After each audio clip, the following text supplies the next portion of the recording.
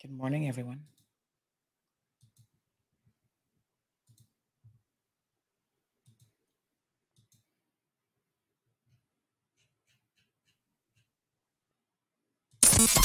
Bigger, better, bolder. The cold, hard truth is taking talk to the next level. Right here on Bobo 89.1 FM, Cayman's Community Radio. We are still spilling the tea. And committed to being part of the change that Cayman so desperately needs. Join Sandy Hill weekdays from 7:30 a.m. for Premier Access, Cayman Voices, Truthful Thursdays, and much more. Cayman's #1 talk show is now bigger, better, bolder, and more than talk. Getting results with hot topics, consumer reports, court exposés, and more. I've come to set the record straight. I've come to shine the light on you. Let me introduce myself. I am the cold, hard truth. Now, from the CMR studio in Grand Cayman, Live, direct. it's the cold, hard truth. Now, join the conversation on 345-936-2626. That number again is 345-936-2626. Good morning, Cayman. Rise and shine. Let's get it. Hello, beautiful people. How are you guys doing? Happy Tuesday. Happy Tuesday in the beautiful Cayman Islands. How are you guys? So good to see you. Rise and shine, honey child. You know, I got to tell you, that honey child has really taken off with you guys in such a big way. I laugh every time somebody is passing me in town. They allow me to cross the street safely. And they'd be like, hey, honey child. And I'd be like, yes, honey child. What's up? I'm always in awe, really, of the people who take the time to stop and say hello. So thank you so much. I had several people do this yesterday and just really thank me for, and show their appreciation for this program. So it's just amazing that we can all contribute and make this island, our country, our island, our home, our vacation spot for those of you who are vacationing here, or your second homes, that we can try to make this the most beautiful place in the world, because that really is the ultimate goal. And quite frankly, it is one of those things where it's so easy. Paradise lost. Paradise is slipping. And so if we don't rein it in, it is very, very easy to allow it to get out of hand. And that's definitely not what we want. So we will continue to fight the good fight, to encourage people to do the right thing. And for those of you who refuse to do the right thing, sorry for you, but you will be exposed in the most spectacular way possible. Yes. And in fact, I get cases every day, but I got an interesting one yesterday with a guy who I'm not quite sure that he understands. He seemed a little bit on the slow side, to be honest. But anyway, he took somebody's money, $6,500 to do a job. $6,200, my apologies. That was a deposit. And he hasn't done it. And so he seems to think that, the minimal, he was supposed to order materials with that, the minimal of what he did after being chased time and time again, he seems to think that that's sufficient enough. GRK Construction. And so we're going to be featuring him. And what I'm going to start doing is, we're waiting on our rundown, Tuesday medical rundown, folks to come on the program. But let me just talk about this for a little minute here. What I'm going to start doing is, I really wish that um, we could have, uh, a better business bureau on this island for businesses. And it's something that many, many, many years ago I looked into, but it's just, well, we can't use the Better Business Bureau title because that is copyrighted. And really, it's meant for people in the Canada, and I think the US is kind of where that's limited to. So that's a registered trademark. When you try to go to their website, it says 403 forbidden. Are they still around? Are they still operating? Let me use another browser and see. But anyway, that would be such a great idea. Does Better Business Bureau still work? Can somebody try it for me? Maybe it's if you're outside the US, they don't even allow you on their website anymore. I'm not sure. It used to work from here, but I haven't looked at it in a while. But anyway, this is really, they're a nonprofit organization, but it's really about advancing good business practices, right? And so we don't have that protection. We have no layer of protection in this country whatsoever for consumers. It really is disheartening, to be quite frank and honest. So we don't have a Better Business Bureau, but what I was thinking, I guess CMR might be the closest that we can get to that. So what we might do for a segment of the website is to actually put up a section where we feature, because we already have a consumer tab on the website, but we can kind of feature people and these concerns and stuff so that you do have a central location that you can go to, where you can rate businesses or send in information. The problem is, for our perspective, for it to go on the website, we have to be in a position to always cross our T's and dot our I's. Is that right? Yes. I always have to think about when I say that saying. So we always ask for evidence. You got to come with your receipts, your proof of funds being paid, and of course, conversations. Keep everything in writing. Get contracts where possible. But also, a lot of you are now communicating with contractors because they all have WhatsApp. You're communicating on those messages. It's really, really important that you keep those messages, believe me, because if there's any dispute, then, you're going to have to prove that what you said happened. And so it's interesting with this guy yesterday, when I contacted him, his first response are, "Oh, these people are lying and you better be careful. I'm going to go talk to my lawyer. I'm going to talk to the police." And I'm like, okay. And that's going to help you how? Because I'm looking at all the messages, sir. You think that I don't know what has transpired, and I'm not taking their word for it, because when they told me what happened, I said, I need you to prove to me what actually happened. And so, they brought out all of the receipts in order to prove it. So, I don't, when you say to me, that's not what happened, then you can prove that's not what happened. I'm a little bit suspect, because your word doesn't mean anything around here. So somebody just said that they like that idea, like a CMR watchdog kind of thing. It's unfortunate that we even have to do it, because really and truly, this should be the government's job. It shouldn't be CMR's job to play a mediator, go between, or anything of the sort. That should be really, and quite frankly, the job of the government to put those safeguards in place for members of the community. Consumer protection. Any modern society in the world has some degree of consumer protection built in to their systems. And here we are essentially telling you that not only does it really not exist here at all, there's no rental protection, there's nothing. That it's kind of fallen on our shoulders. And obviously we get results because a lot of people understand that getting featured on CMR is probably not something that they want to do. Although some of them still haven't gotten the memo. So they're still out there scamming people and trying the most. And, I'm proud to say that because of CMR, a number of scammers have been arrested and have been taken through the court system. And more of that has to happen.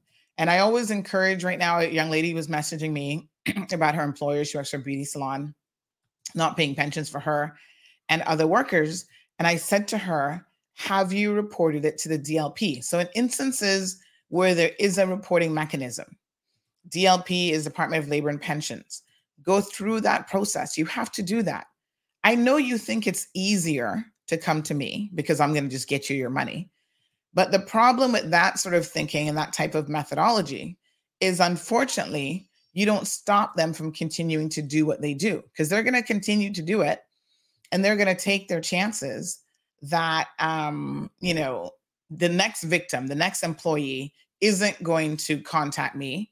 And sometimes people go for years without the benefit of a pension or insurance or all these other things. And, by the time it's reported to DLP, it's years worth of arrears. And the longer you allow it to continue, the longer and the bigger of a problem it becomes. So I really want to encourage you that where the mechanisms exist, and I know that the police, will give you a runaround, they'll tell you it's not their job and they frustrate the heck out of you. But where the mechanisms do exist, I encourage you to follow those procedures, right? Go to DLP, file a report, because then DLP has the power to go into any company, request records from them. And if they refuse to provide records, that is an offense, and it's a criminal offense. So that's the way to do it. And that's the way to try to get your money back in the correct way. Now, of course, I'm aware of how slow the system is. I'm aware of how long DLP takes. I'm aware of, if it goes to court, that it's going to be a long, drawn out thing. But sometimes you just have to stay the course, right? All right, we're going to go ahead and bring our guests into the program this morning. So, of course, today's Tuesday. So on Tuesdays, we do Medical Rundown Tuesdays. And we were pleased to have several people in the studio with us this morning. This is women's, what's their official title? It is, we've got International Women's Day tomorrow, but this is International Women's Month, the entire month. So lots of stuff will be going on this month, honoring Women's Month, I think is officially what it's called. So we're going to be doing a lot of things throughout the month of March in relation to this. Don't forget, tomorrow we're having I don't know politically it's the right word to call her, but I know that when I say it, you'll understand what I mean. We're going to be having a rape victim. She's a survivor. She is somewhat triumphed over this situation. At least her assailant is behind bars and locked up and in a jail here in the Cayman Islands. DJ Renato Harris, his victim, is going to be joining the show tomorrow on International Women's Day. And she's going to talk to us about maybe a little bit about her ordeal and, what she's doing now with her life. And she's put her face out there. She's sent her picture. If you go to the Facebook page, you'll see Facebook and YouTube, we've scheduled the show. That's her picture. That's what she looks like. Because I know a lot of you had all sorts of ideas about who she was. Oh, well, she's a white woman, so apparently white women deserve to be raped. No, she's not a white woman. She's a woman of color. But none of that matters. She has stood up to him in a very spectacular way and done the right thing. And his sentence reflected, the seriousness of what he did to her. So we'll talk about that tomorrow. It's going to be a very, very serious discussion, obviously. And I will set some ground rules in terms of the comment section. And even those of you who want to call into the program, because she is still, you have to understand this has been an ordeal for years, but victims don't ever get over what has happened to them. So she still is very fragile. And so, every time it comes up in the news, like, when he was sentenced, when he was found guilty, like all of those are victories for her, but it also comes with her having to relive a lot of the trauma. So she'll be joining us on tomorrow's program. So make sure you set your calendars for that. So today, Medical Rundown Tuesdays, we've got Health City representatives in the house. We've got Dr. Pooja, who's a consultant gynecologist, who is one of my favorite folks over there at Health City, Cayman Islands. Good morning, Dr. Pooja. Good morning, Sandy. It's great to be back on your show again. Yes, thank you so much for coming. I must say that you are one of our more, I don't know how to politically say this, politically correct. People love you. Let me just put it that way. So the last program, everybody was like, who is that woman? Have her come back. And they've been asking me to talk about all sorts of women-related issues. So I'm glad actually today that we're going to be talking about menopause. Now, the irony of this is a couple of weeks ago, I had someone, I was at the government building, And they said, Sandy, you're not afraid of any topic. And so I really want you to talk about menopause. And I was like, I hadn't yet brought it to your team as a discussion, but then I saw it on the discussion list for today. And I thought, well, this is fantastic, perfect timing. And so I'm just going to make sure that person is able to listen. I'm going to send her the little link this morning that she's able to listen to the program, because this is something that people do want to talk about, that they struggle with. And yet for some reason, it's still taboo in this day and age. I'm like, why? Why is it taboo? Every single woman has to go through this. If she enough, right? And absolutely. We have Miss Jennifer, who is joining us this morning as well. Good morning, Jennifer. How are you? Good morning. I'm fine. Thank you. Happy to be here. Yes, this is, I think, your second or third time with us. I think it's the second officially. Yes. Yes. So both of you have been here before. So thank you again so much for coming back. And Jennifer, remind us of your position at Health City, Jennifer. I am the operations manager in the oncology department. And today I'm here, yes, as I'm a Health City employee, but today I'm here as a woman in menopause. Okay. Ooh la la. Gotcha. All right. Sounds beautiful. So let's talk about, Dr. Pooja, if we can start out, just about women's health in general. Like I said, these are such important topics, but still a lot of women are afraid to ask questions. They don't know, we grew up in an era where people didn't talk about sex. They didn't tell you what to expect when having a baby. There was just so much that you just kind of had these blinders on and you just went through it. And when it happened, it was like, oh, okay, is this normal? Can I get help? Do I talk to anybody? So let's talk about some of the major sort of health issues that are actually affecting women in 2023. You're absolutely right, Sandy. When it comes to women's health, almost everything is a taboo topic. Sex is a taboo, menopause is a taboo, contraception is a taboo, abortion is a taboo. Almost everything that we have to deal with is a taboo. So I feel very closely for the things that you're talking about. There's not a single patient who will come into my room, say for the silliest reason, maybe she has some white discharge or something like that, who will not get asked a particular set of questions, which also includes, how's your sex life? Is there anything that is not right? And there are so many women who turn around and say, Doc, nobody has asked us that question. We're actually having this issue. We may be able to solve some, we may not be able to solve some, but somehow just talking to them about it, just makes them feel so much better that, yes, this is something that we can talk about, can open up about, and it's not something that it is a hush-hush topic and I need to keep quiet about it. Yes, absolutely. So I do want to remind everyone that, of course, you can call into the program at any time today. We're going to be focusing on menopause, but there's a whole slew of health issues here affecting women, from heart disease, bladder issues, sexual health issues, including STIs, cancers of the breast and cervix, maternal related issues, diabetes, obesity, stroke, and menopause, all stages of menopause. These are some of the major issues that are affecting women. And like I said, today our focus is really going to be on menopause. But, several of these are actually preventable, Dr. Pooja, by doing the right things, including frequent checkups, such as breast examinations, maintaining a proper diet, and getting exercise, and just generally taking good care of yourself. So I think the most important thing for people to understand is they can have control over their health in their lives. And at Health City, they have professionals such as Dr. Pooja, who's there to advise you and to help you through the process as well.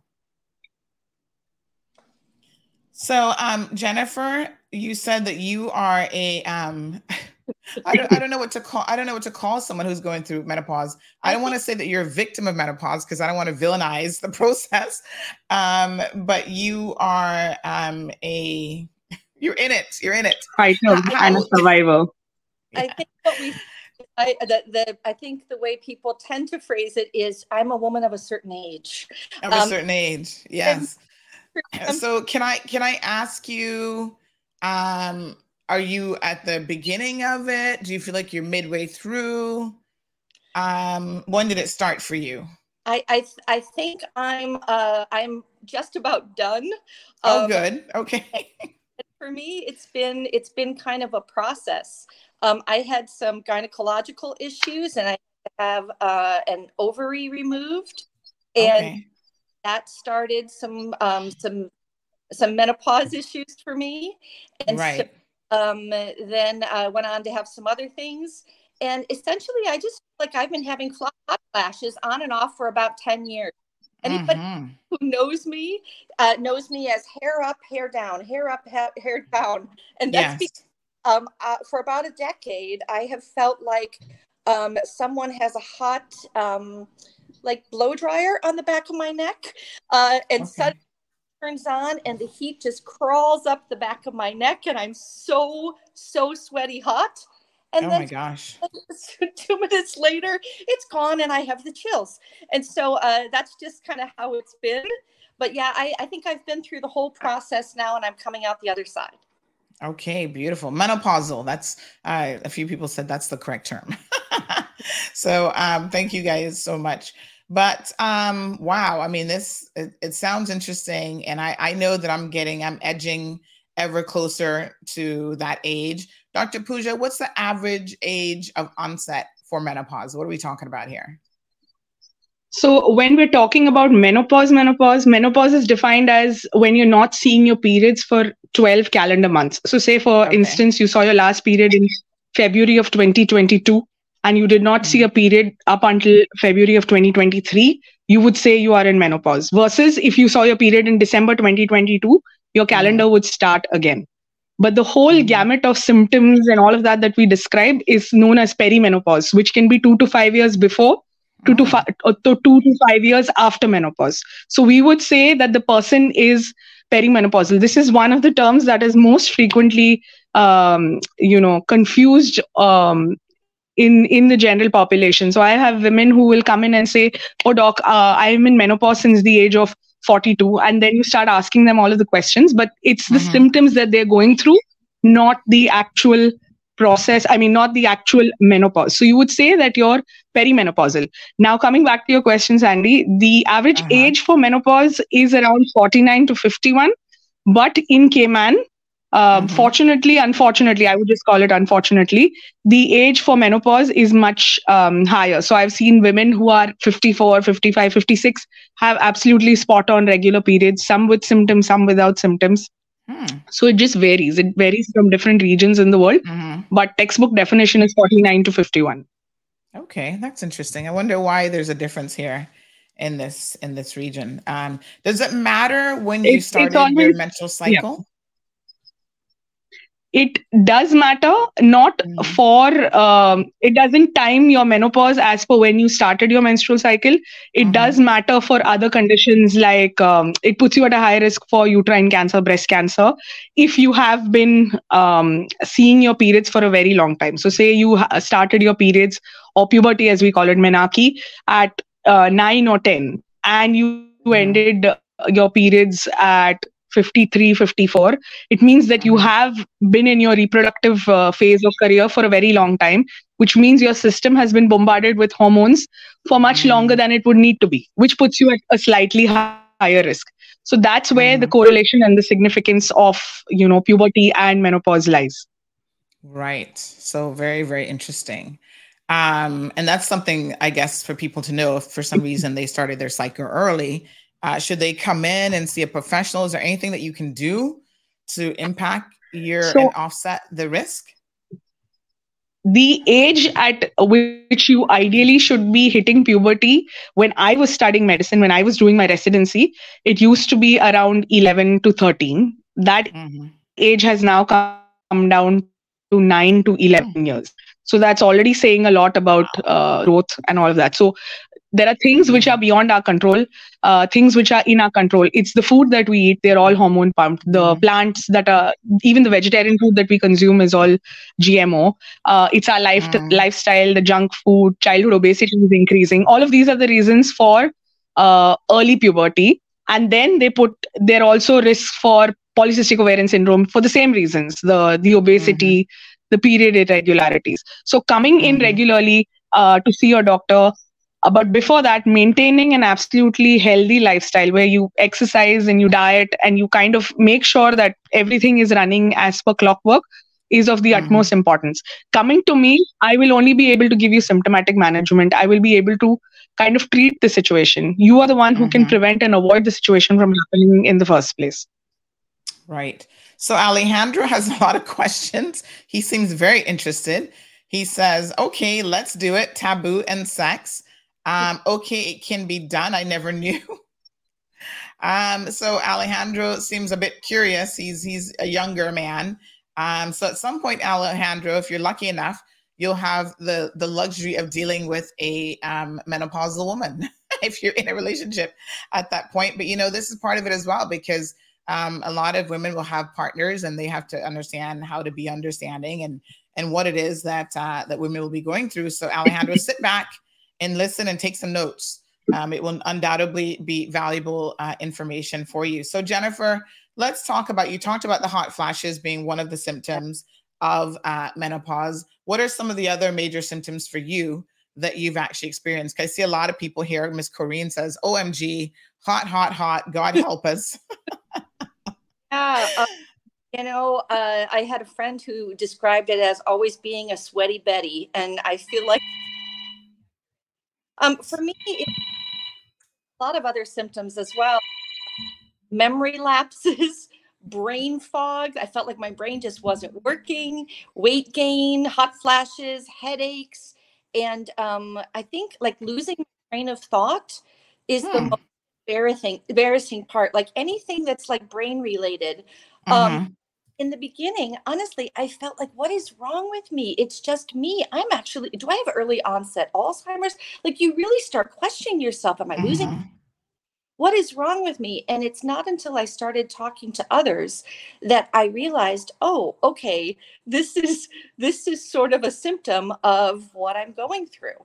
And I just kind of always felt like I didn't have enough bandwidth, right? Like I'd see somebody unexpectedly, and it's somebody I know. It's not like, oh, I met them at a party. It's somebody I really know, and I can't recall their name, or and it's just like things just didn't click. I just kind of felt for a while.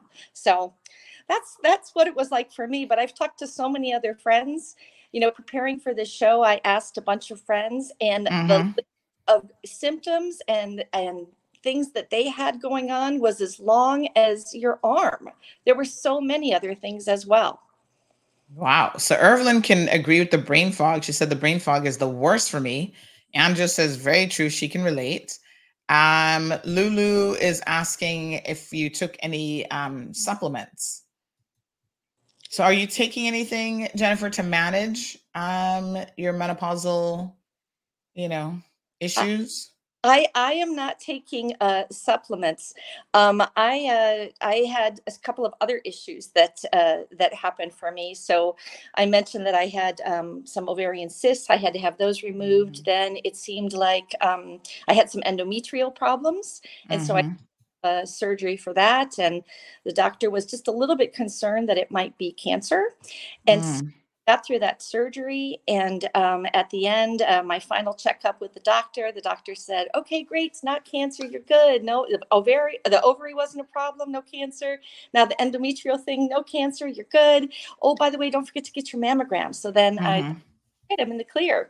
And I had my mammogram, and as it turns out, I was developing breast cancer.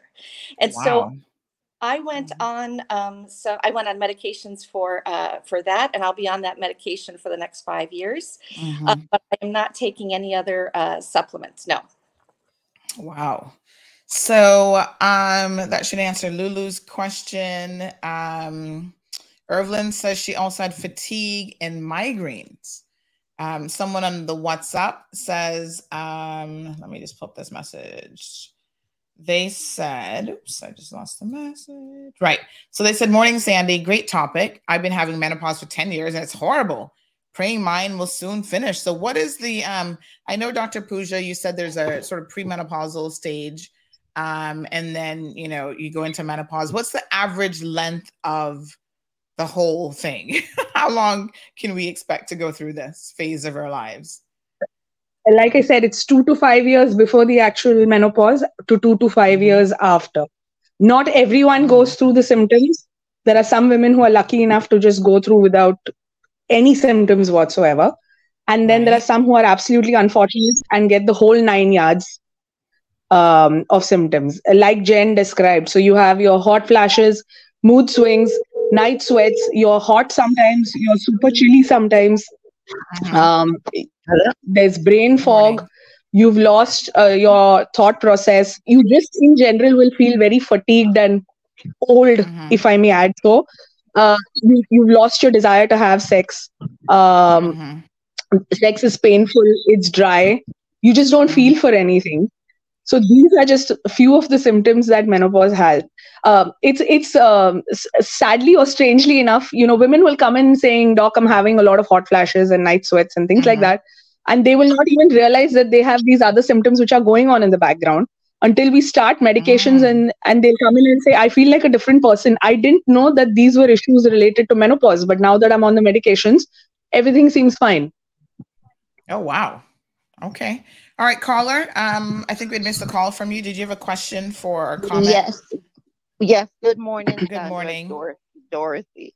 I Hi, everything morning. Jennifer is saying. I'm sounding like Jennifer right now because I swear that I must be the poster child for menopause.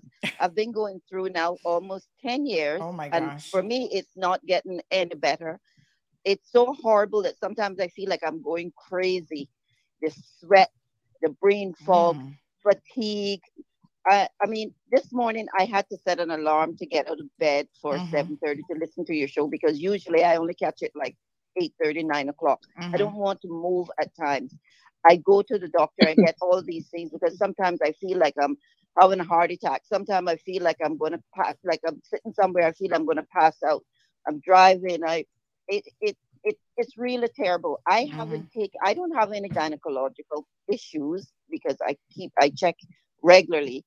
And at one time, a doctor suggested getting the a hormonal treatment for me. Mm-hmm. But then I went to another doctor, and she told me that when you reach 60, because I'm now 63, and I started the perimenopause for me started like in my 50s, and then at 55, it was like my period stopped.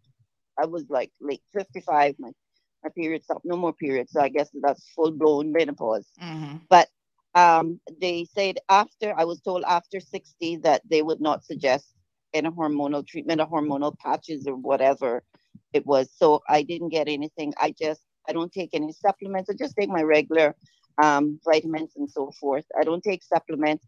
I bath like 3 times a day because I don't work anymore. I'm since 60.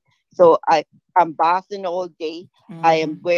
I don't feel dressed because I have to wear these sleeveless things. I can't see. I mean to wear a jacket or something. I feel like I would go crazy. Mm. I just have to start talking or anything and I start to sweat.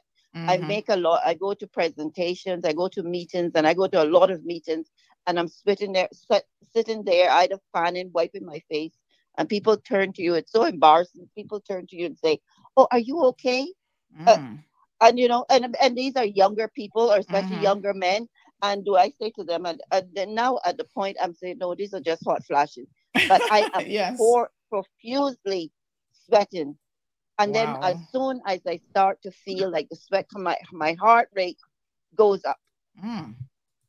It's really terrible. I always say sometimes I wish Cayman had a support group for women with menopause because sometimes I really feel like I'm going nuts. Mm-hmm. Mm-hmm. Yeah. So I'm gonna sit Wow. back and listen, but Yes. Well, thank thank you you so so much for much. this for this for today. And as I say, I'm not happy to hear what you're going through, Jennifer. This is Doris is from the Alzheimer's Association. But to know that someone else is also going through this and it's not Mm-hmm. just me thinking that I'm going nuts. All right. Thank Thank you. you. Thank you so much. Okay, Really bye. appreciate it. Wow. Poor Dorothy. She sounds like she's having a warm time with this entire process. And, I saw Soka in the comment section saying that thank God she had zero symptoms. What percentage of the population, Dr. Pooja? She says that she see people fanning themselves all the time. what percentage of the population will be as fortunate as Soka to say that they have no symptoms? But like you said, maybe she is having symptoms, but she's not recognizing those as symptoms either. So around 5 to 10% of the women have absolutely no symptoms. Like I said, they might see absolutely spot on regular periods till they finally decide to stop. Or you might just have some menstrual abnormalities where you don't see your periods for months on end, and then they stop one fine day. Then there are some women who have very mild symptoms. Like you'd say, oh, I have some hot flashes occasionally, maybe once a week or something, but nothing that's too bothersome and nothing that's troubling me. And then you have women who will say, oh, I get a hot flash at least every 3 hours, 4 hours, and it's bothersome. I can't concentrate. I can't do things like that.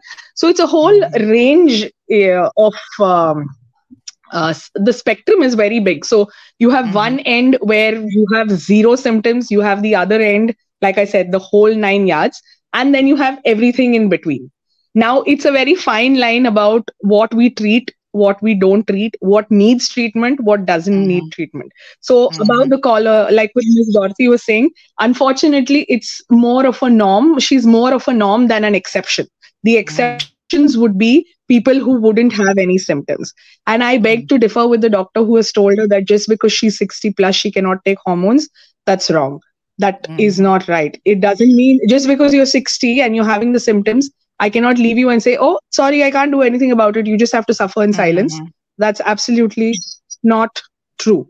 There's this whole controversy behind hormone replacement therapy, which is the treatment of choice for women who are in menopause and women who have symptoms.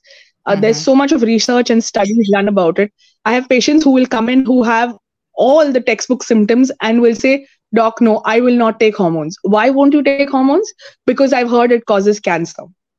Which is very true. It does cause breast cancer. It does cause ovarian cancer. Sorry, not ovarian, uterine cancer. But again, do you know that the ibuprofen that you take can completely wreck your kidneys? The paracetamol that you take can completely shut down your liver. We still take them, right? We have to always, we have a risk benefit ratio when we're dealing with anything in medicine. So if the benefit of giving you a drug is much more than the risk involved, we definitely prescribe the drug. Now, coming back to the cancer point, the breast and the uterine cancer, the chances, the incidence of cancer in women who are taking hormone replacement is slightly higher than the general population. But it comes with a very big caveat wherein there is no surveillance. So say, for instance, a patient has come to me. I've given her the medications. She's absolutely feeling splendid. She's taking the medications. At the end of 1 year, she's done with her refills. She says, just gives me a call or sends me an email and says, oh, doc, I'm done with my prescription. Can you send me some more refills? And I just send her another year's worth of prescription. And this goes on and on. Wherein she doesn't come to see me. I don't ask her to come in to see me. That's when things get missed. But if you are being monitored carefully, wherein you're doing your blood work, you're coming in for your breast examinations, an ultrasound, a mammogram, as you have been advised to do it, you will never ever have breast cancer or uterine cancer. Or even if it is, God forbid, even if it is, it's going to be caught super early, where treatment is surgery, like probably like something like a fibroid, just take it out and you're done with it. You don't have to think about, oh my gosh, I have cancer and I have to deal with this for the rest of my life. That's how it is. So this is what I wanted to touch upon mainly, where hormone replacement is such a big taboo. And then the other end of the spectrum with hormones is there are some women, you take it for hot flashes, you take it for loss of libido. Suddenly you realize your skin is looking gorgeous, your hair is beautiful, you're feeling like you are in your 20s, and then you never want to stop the medication. You never ever want to stop it. Hormone replacement is very finite because the symptoms of menopause are finite. They are for 5 to 10 years. So it's not something which you start in your 50s and you take till the day you die. It's not like that. You have to take it for a finite amount of time, and we stop it. We look at we look at your symptoms. If the symptoms go away, you're done. If they come back, we restart the medications and then stop them again 6 months down the line, depending on your age, depending on where you are, depending on your symptoms. And then we take it from there. I know women who are 80 something and are still taking menopause because my doctors are giving me refills and I like how it makes me feel. And no, I am not going to stop. That's just That's another subset of women. So we have to be very, very careful. It's a very double-edged sword. It can be splendid when we take it, but it has to be monitored very, very vigilantly. Yes. Very, very interesting. All right, folks, 936-2626 is the telephone number. Lulu says, Evelyn says she takes vitamins, which she says helps. Lulu says there should be a menopause policy at workplaces because male bosses are clueless about what women go through, and it can be quite unsympathetic. So very, very interesting that that's one of the issues that women are facing. Olive says, oh boy, that hot flash at night when it comes, at night when it's supposed to be cooler, I'm sweating in the ceiling fan, 2 standing fans and the AC. Blessed Jesus. I mean, real sweating. So, oh my goodness, Miss Olive. I'm sitting here silently praying, Dr. Pooja, that I'm in that percentage that never has a symptom. I'm like, I can't deal with just thinking about hot flashes gives me hot flashes. Lulu says, how does brain fog and forgetfulness during menopause, how is it different from just forgetfulness due to perhaps burnout or stress or even just the natural aging process? So how do you know when it's menopause related? I mean, you really can't tell one from the other, but I would go so far to say that the burnout and the stress and the fatigue may all be related to menopause.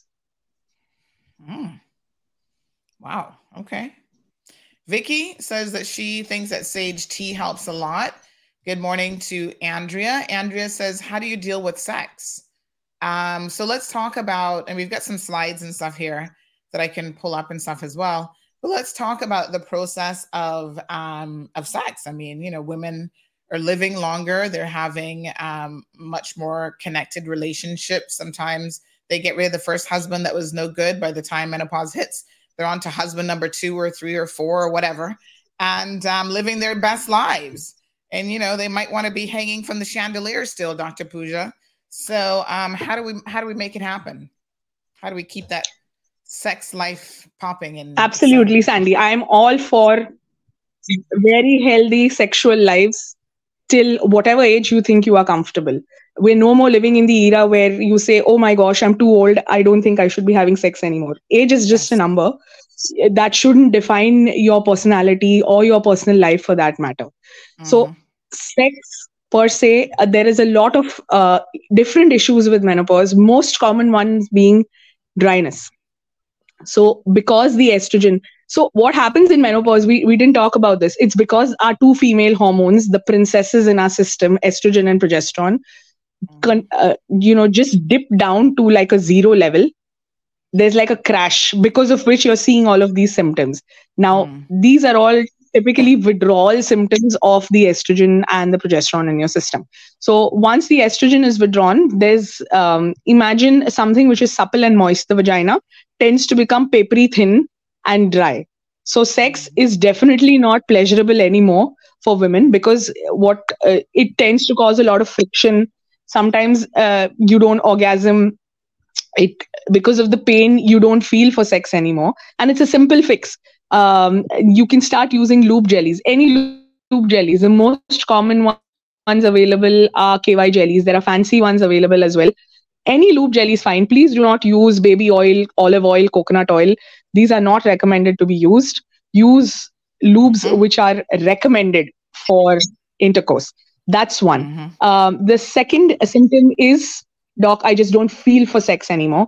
I used to be very sexually active. I had a healthy sex life, but now it's almost like I'm forcing myself to have sex. This is a very, very common symptom of menopause. So loss of libido, as we call it.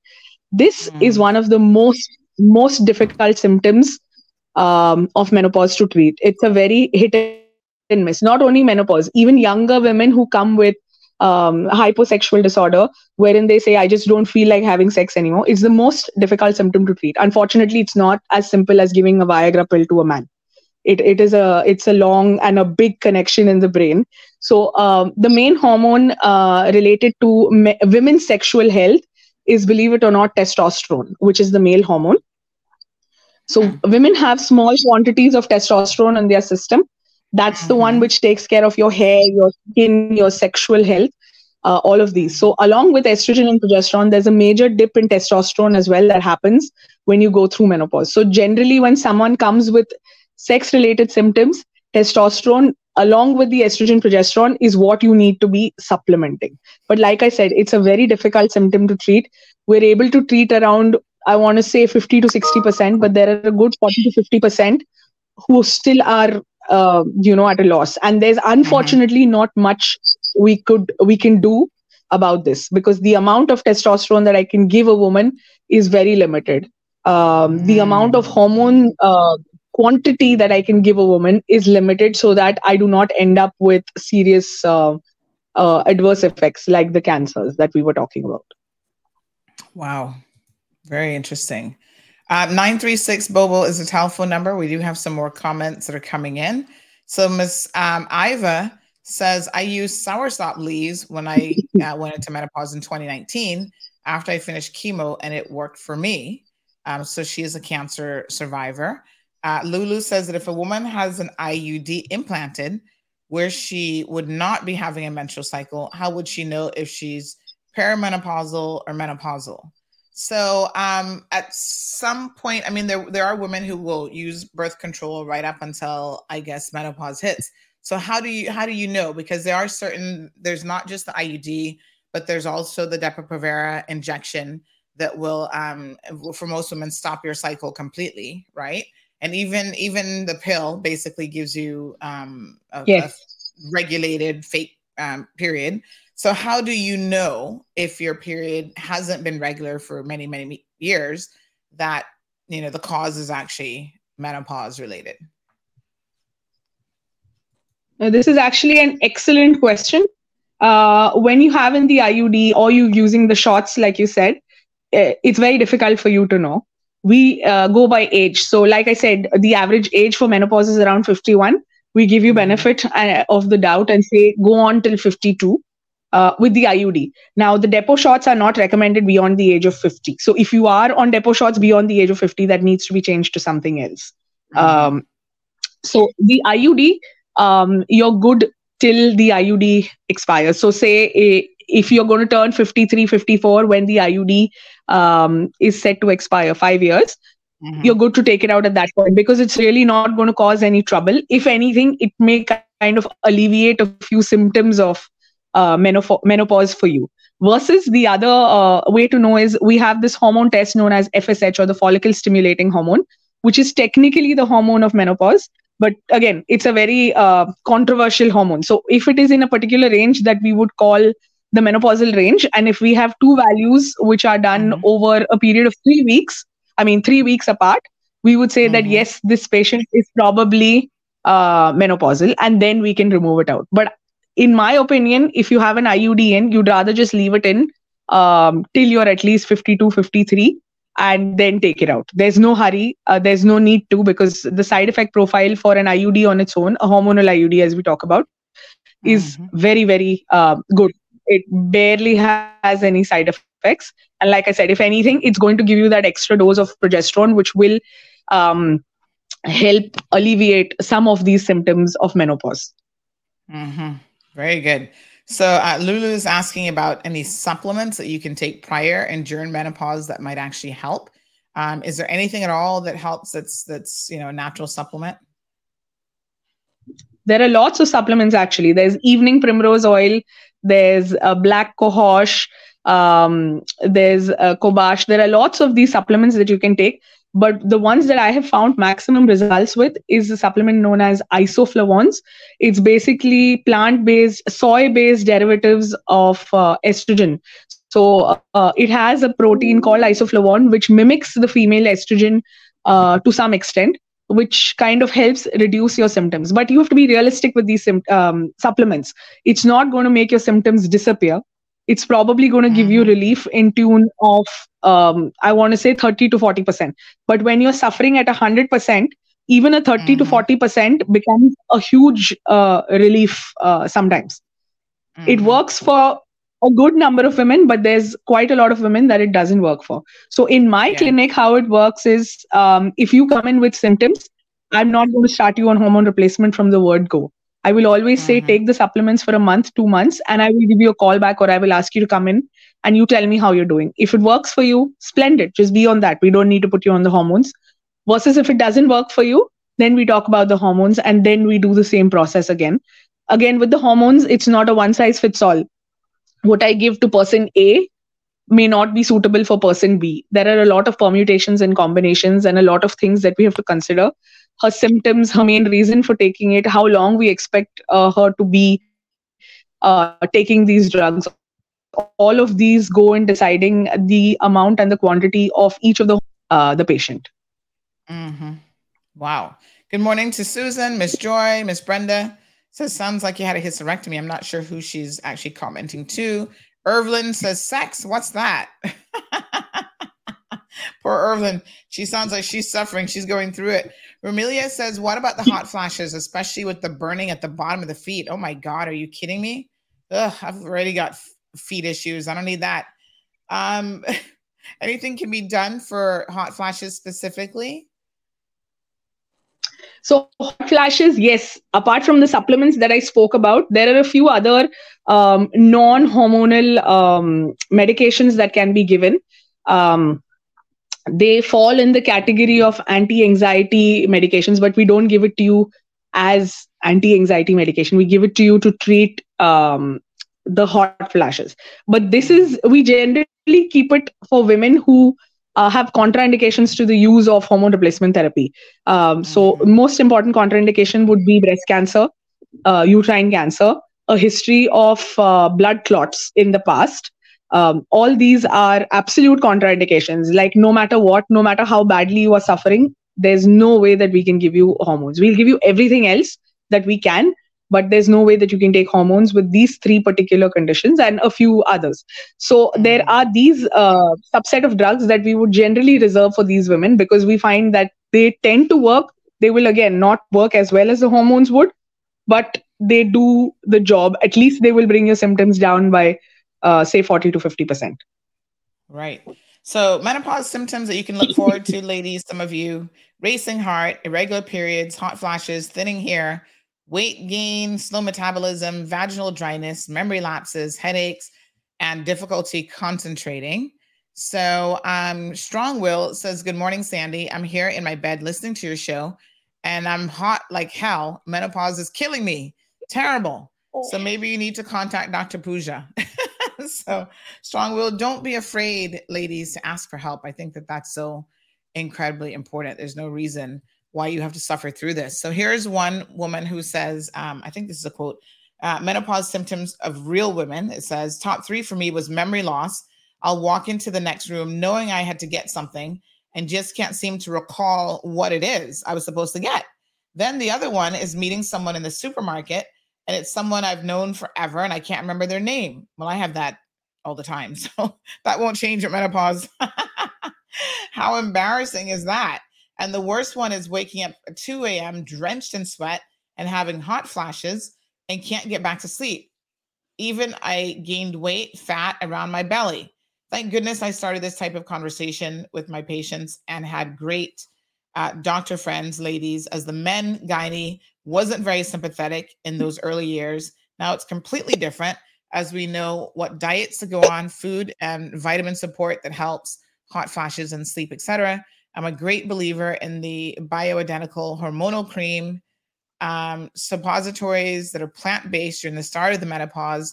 And once we are postmenopausal, we're back to our normal self again. Lots of support groups out there and medical doctors who are sympathetic to women going through this stage of life. Jennifer, are there any support groups in Cayman though? Well, I think I don't know if there are any official menopause support groups, but I know that all of my friends who are similar age and going through a similar state, we all become a support group. Many of these quotes that you're seeing came from friends of mine. So what happened was somebody asked me, well, what, we need some comments from other women. And I'll tell you what, if you are in a public setting and you say to women, oh, you were about the same age, gosh, it's not easy, is it, as we're fanning ourselves? And, oh, yeah, but it's okay. and then you close the door. If you get some women behind closed doors where they know they have some time to talk, that's when all this information comes out. And it seems so common that we all become our own support group. Like once we start hearing the others talk, then we realize, oh, so I'm not just losing my mind, and oh, I'm not just really stressed so I can't remember anything, and oh, it's not this, it's not that, this is all attributed to menopause. It's not until we are all together and we all start talking that we realize, oh, all these things that I was just thinking were separate issues, they're all all going through it, and that by itself feels really supportive. So honestly, as small as making a WhatsApp group with your group of friends helps. Letting other people know, like some women that I talked to said, oh, I never have any problems, I just go in the sea. That's awesome. That's awesome. I'm glad that like that. But when those friends and I are in the sea, you know, and have a laugh, and I can say, oh, I'm glad this does it for you, but it's not it's not enough for me. Yes. And everybody's different. And I think that's important to know. Yeah, and I think talking about it just with our friends makes a big difference. And as you can tell, you know, Dr. Pooja is a wealth of information. There isn't anything you can't ask her. Sometimes I'm out in public with Dr. Pooja, and I have to yank her out of the setting because nobody wants to let her go. Once people are talking to her, they feel so comfortable. They love the way answers questions so directly and candidly, and they just want more of her. And to the lady who's laying in her bed, I wanted to mention something. I hear you, I feel you. It's hard to get out of bed some days, but while you're laying in your bed, you can actually download an app for Health City. It's called Health City Connect. And you can download the app and you can book appointments while laying in bed. So for on those, you're like, oh, I just can't take it, you know, or do this, but I got to get up to do it. You don't have to get up to do it. Download Health City Connect. You can check your records. You can book appointments. You can check anything 24/7. So even if it's 2:00 in the morning and you're waking up with that radiating heat, that's the other thing. It's hot flashes aren't like they aren't like getting just hot, like because the weather's hot. It's a burning hot that happens. It's coming from inside of you. And so it's for me, I've never had it in the bottom of my feet like the other person mentioned, but for me, it always starts at the back of my neck, and it is just a heat that goes up from my neck, up and over my scalp, and it is from inside, and it is a radiating heat that starts from within me. And then the sweat comes out. I'm sorry that woman has it from the bottom of her feet. That sounds awful. I am somebody who never wears socks, who just walks around barefoot on cool tile. Maybe I'm self-medicating, I don't know, by walking on cool tile. But yeah, anybody can see Dr. Pooja. She's a gynecologist at Health City. And once you meet her and you close the door, it all comes off your chest. And she can help you feel better. You can talk to your friends. And of course, there are other ways to form real support groups. But I think that's done behind closed doors. If somebody wants me, I can form one at Health City. Might not be a bad idea. Yeah. So other descriptions: hot flashes, brain fog, sleeplessness, depression, anxiety, headaches, fatigue, lack of appetite, then wanting to eat everything. You know, the usual. Oh my gosh. Another quote here. This is real women sharing their experiences: itchy, crawly skin, being freezing cold, then sweating like I'm in a sauna only minutes later, lack of sleep, depression, boiling anger and rage. What? Dry eyes. Oh my goodness. Horrific heavy periods with debilitating abdominal pain. And I've never had issues before. The body snatchers stole my body 3 years ago and replaced it with a fatter version that doesn't change shape no matter what I do. It's overall pretty super awesome. Oh my goodness. I feel so sorry. I'm reading these and I'm like, whoa. So some people, we're going to come back to some of the coping tips here in a second, but Sherry Ann says just go to the gym and exercise. That's it. That's all it takes. Somehow I don't believe that. I wish it were Welcome. as simple as that. Welcome, Monica. She says, my best friend takes promise oil tablets and amberin, and what she calls her happy pills. And she said it's amazing and it helps her with all the symptoms. I saw her suffer for years before, and now she's doing well. So at some point, there's coming out on the other side of this. I think you have to remember that as well, right? Sharon Yes, is absolutely. asking, is premenopause possible in your early 40s? It is. It very much is possible in your early 40s. Wow.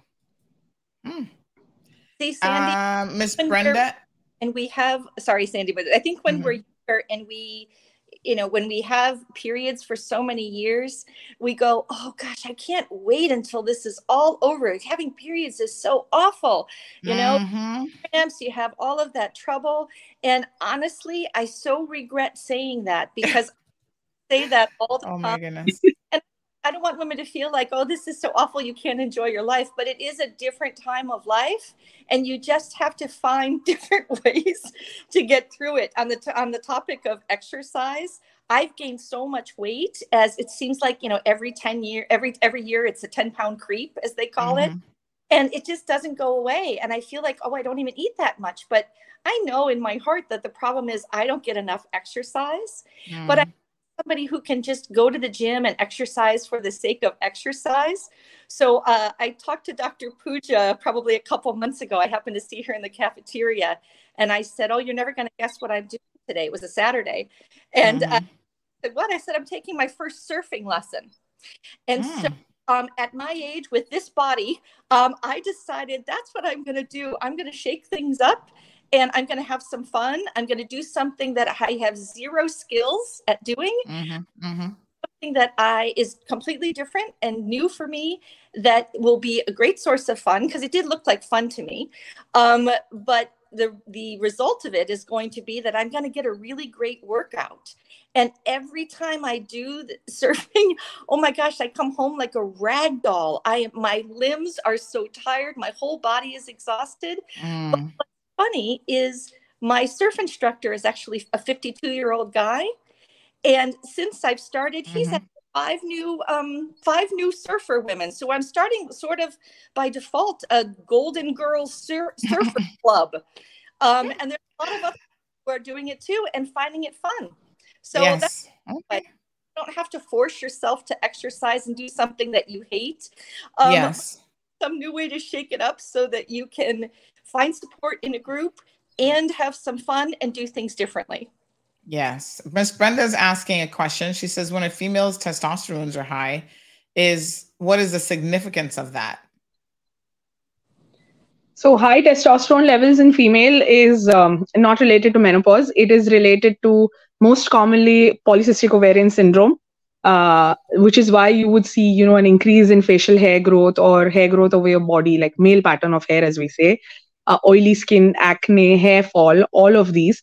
That's the most common cause for high testosterone. You have other less common causes, which are adrenal tumors and adrenal gland issues, or some other sex hormone related issues, which are not polycystic ovarian syndrome, which tend to be a little more complex.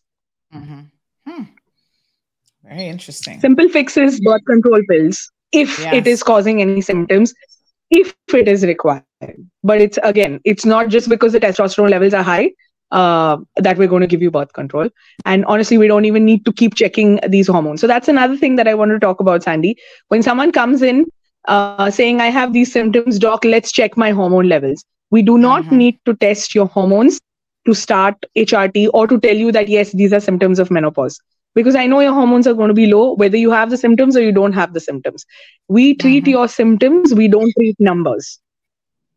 It's as simple as that. We do not treat numbers. We are treating symptoms. And not all symptoms warrant hormone replacement therapy. There are very robust guidelines for symptoms that need treatment. Hot flashes, mood swing, loss of libido, vaginal dryness, osteoporosis or osteopenia. These are the only symptoms that we would treat, or frequent urinary tract infections, which is again related to the vaginal dryness issues. These are the few symptoms that are approved for the use of hormone replacement. Not for, oh, doc, I don't like how my skin feels or how my hair looks. I want to start that.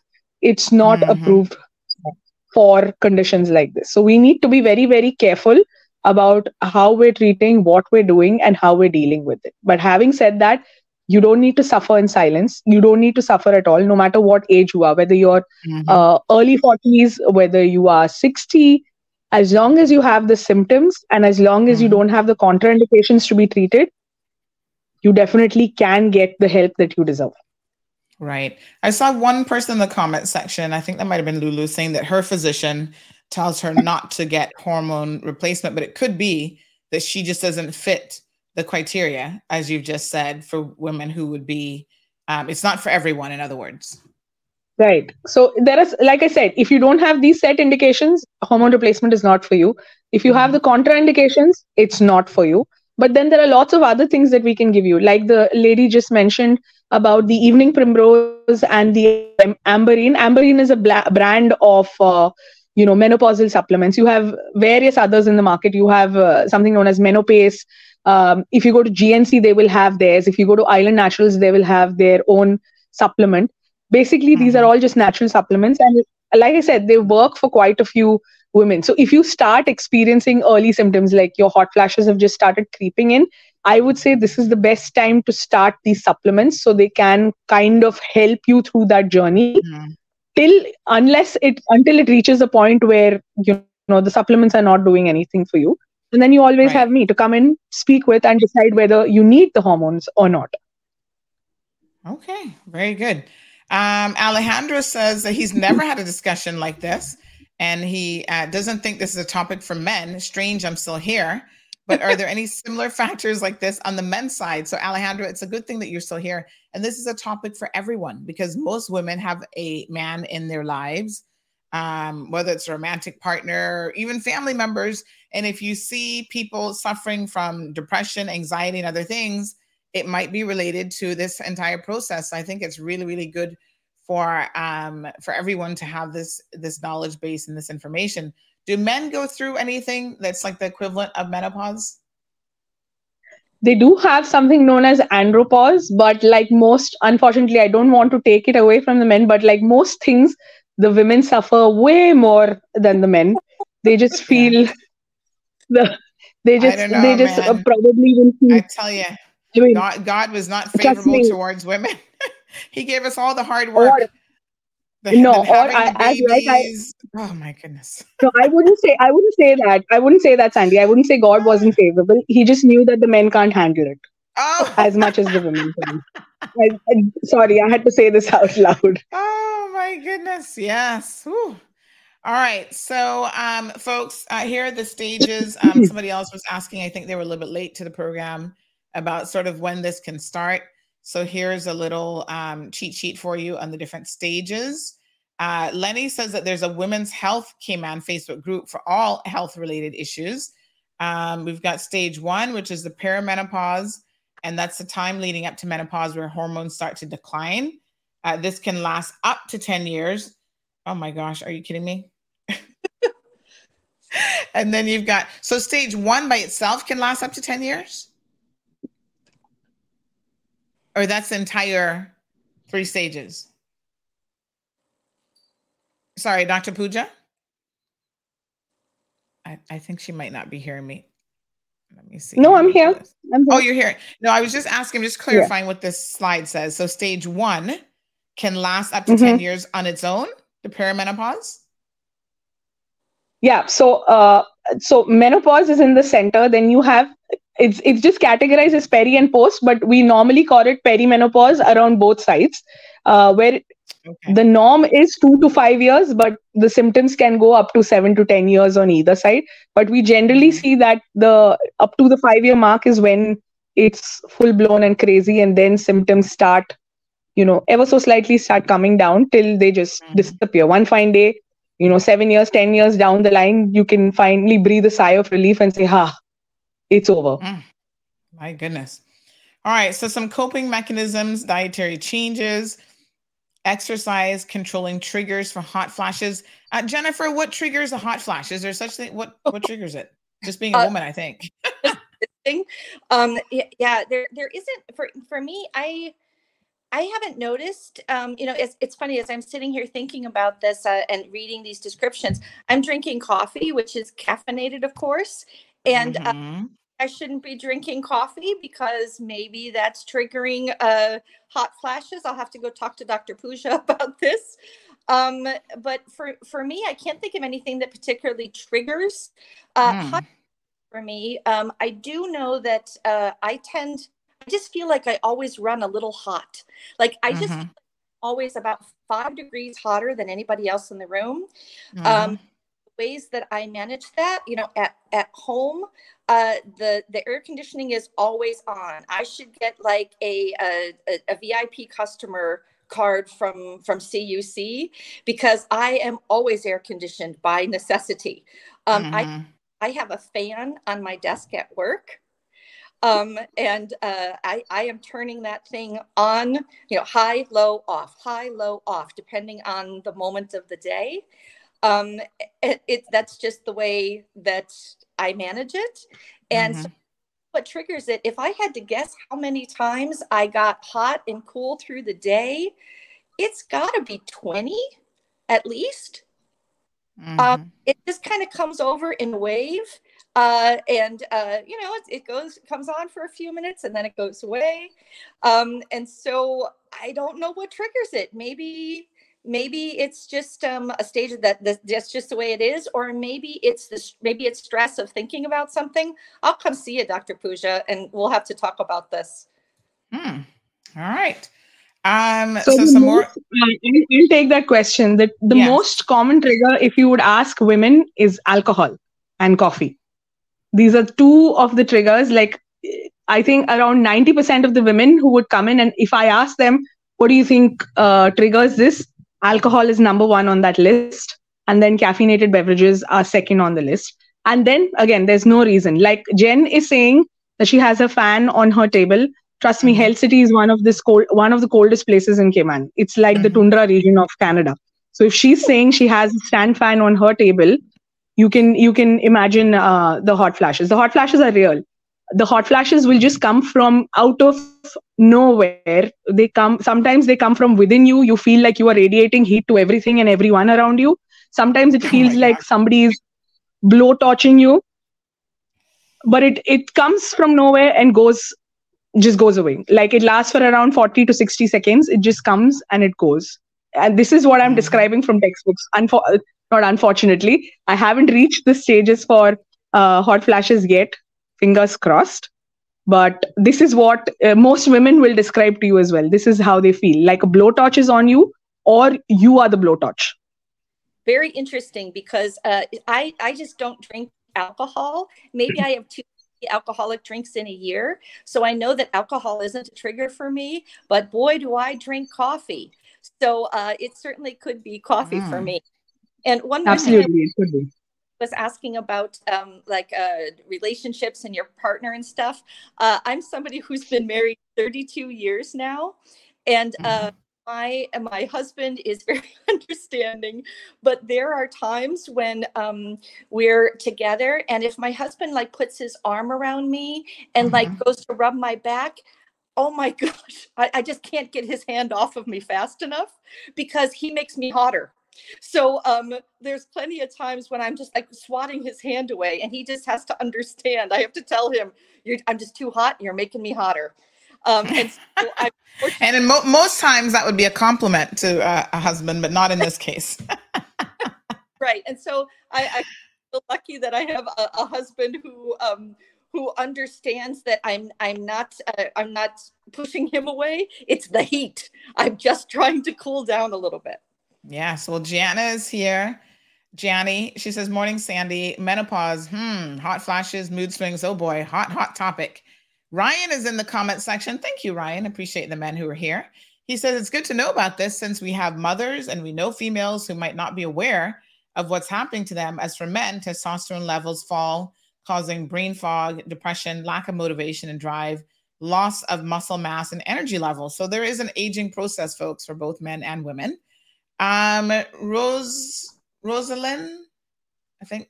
says, what advice would you give to someone who is young, who got plunged into menopause due to radical hysterectomy? So a hysterectomy, a surgery like that, is one of the things that can impact the onset of perimenopause and menopause. Not a regular routine hysterectomy. Her question is radical hysterectomy, which is something we would advise for women who've had to deal with cancer. So a radical hysterectomy would involve removing the ovaries and the uterus along with a lot of other tissues. So the fact is, once the ovaries are removed, your body goes through crash menopause. So whatever age, if you were, say, 20 and your ovaries were removed versus if you're 50 and your ovaries are removed, you are going to go through menopause. Now, depends on what kind of cancer this particular person or this lady had the surgery for. Depends on that, whether we can give you hormones or not. Most often, it'll be a no-no, because anything cancer-related is a big taboo, even if it is a cancer like cervical cancer, where we know that there's no role at all of the hormones, but we will still be extremely skeptical because that label of cancer is in front of us. But there are other things, like I said, you have your vitamin D, your calcium, you have anti-osteoporotic agents, you have the paroxetine, which I can give you for hot flashes.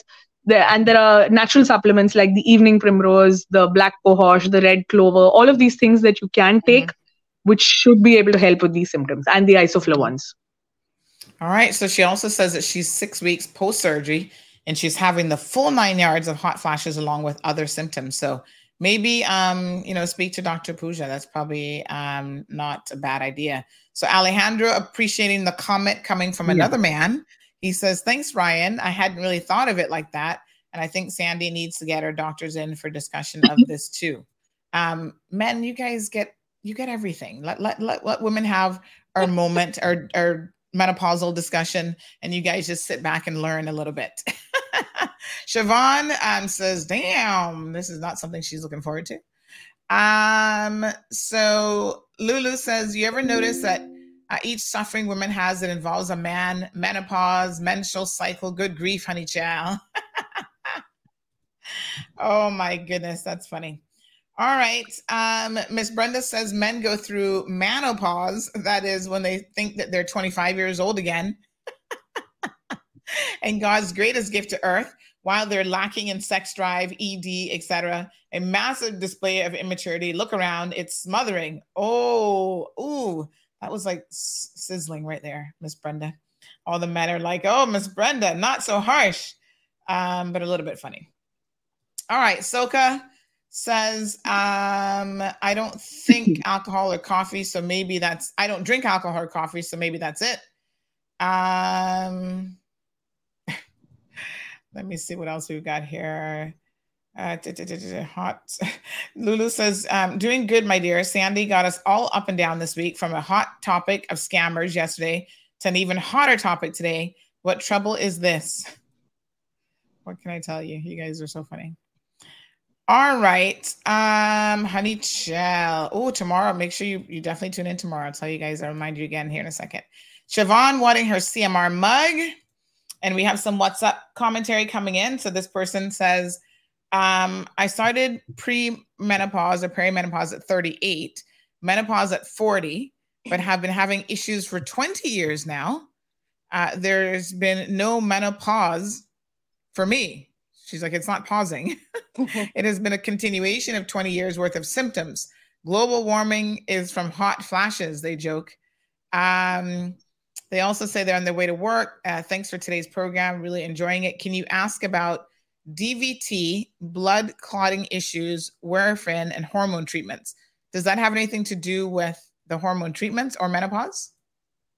Yeah, so it's one of the contraindications. Remember, I mentioned blood clots. Somebody who has had a history of blood clots or deep vein thrombosis is the medical term for it. If it is in your legs, that's what you will not be eligible for hormone replacement therapy or any sort of hormones for that matter.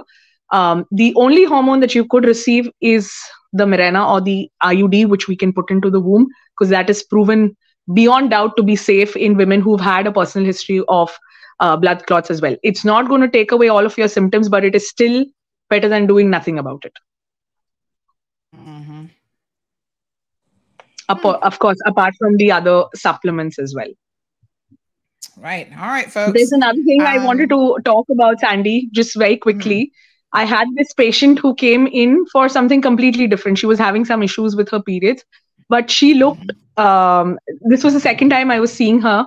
She looked very depressed or just very low. And somehow I just went in that conversation and just asked her what happened. Is there anything that's happening? Can I help you in some way?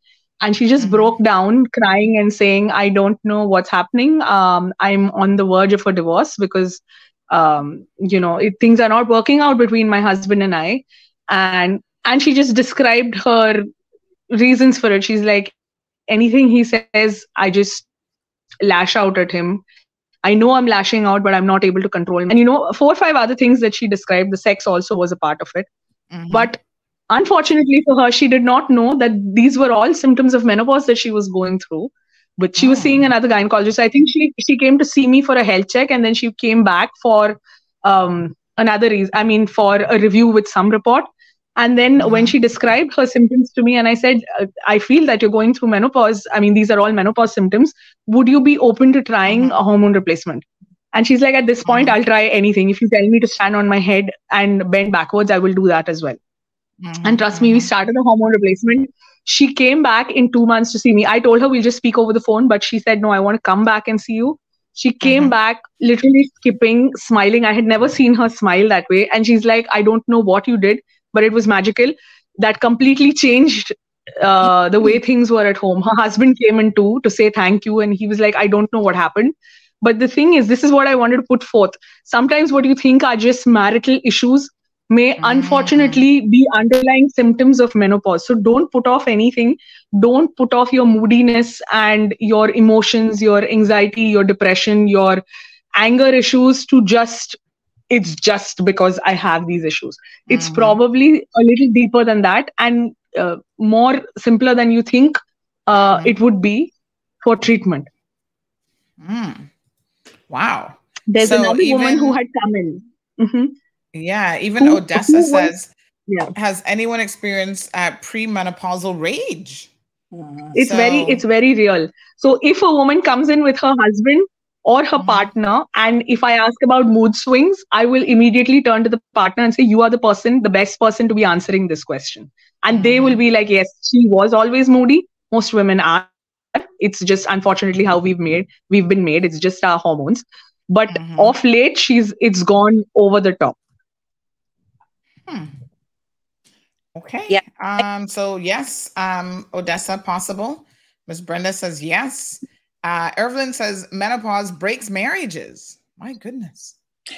Can I tell you that I've said to my husband at 32 years in, and I as jokingly, but I have said to him, I am so much more likely to kill you than divorce you during menopause. Oh my gosh. And Evelyn has admitted to experiencing the rage and mood swings. And she says, my poor husband. Oh my goodness. All right, men. So at least now you know what might be going on if you've been sitting back listening to the program. Take your wife in to see Dr. Pooja at Health City. There are treatment options available. We do have a caller on the line. Good morning, caller. Welcome to the program. Hey, morning, Sandra. Lamona, how are you doing? Hey, morning. How are you? I'm good. Just driving and listening to this menopause episode. Yes. Just wanted to share something why it's very important as well for men, partners, husbands, whatever, to also educate themselves on this. Reason I'm saying that is I'm not with my ex. Obviously, my ex-husband, we're divorced for a different reason, but he took it upon himself. When I think it was about 40 or so, I started seeing changes in my menstrual, and then I would feel hot 1 minute, and the night, then I take off the blanket, then I would feel cold. I would just back and forth. So he took it upon himself and he looked it up, and then he said, I think you're going through menopause. This is the symptoms, blah, blah, blah, ABC. But he really looked it up. So whenever I wasn't like myself, he would he would say, babe, think that a menopause. So he looked for the symptoms and looked for different things that the whatever on the Google, whatever he looked it up on. And then I didn't even have to look it up. I kind of knew some of the stuff, obviously, but like I said, it helped me, and it helped him whenever he saw me. If I was like, Jesus, I feel so hot. I just got like miserable, and then 1 minute I just feel cold, and mine was hot and cold, but it wasn't bad. I must say, I'm now 51, and I don't have no issues. But every day about around the same time, especially when I'm at work, for some reason around 4ish, after 4, I just get this quick little hot flash just comes over me, and I just feel it, just as heat runs through my body every single day basically. And it lasts for just a few seconds, thank the Lord, because I hear some horror stories about what some persons go through, etc. But I must say, and I say thank the Lord again, the most I have is just a little few seconds of hot flash, and I feel a sweat come on my forehead, and just make a joke of it. You just say, okay, that time, and it just go away. But that's me. Like I said, everybody go through it so differently. But again, it do mash up a lot of persons' relationships and stuff, because I think this is where the husbands and the boyfriends and partners, that's where I think they should put in that extra effort to try and also, look it up or get more information on it.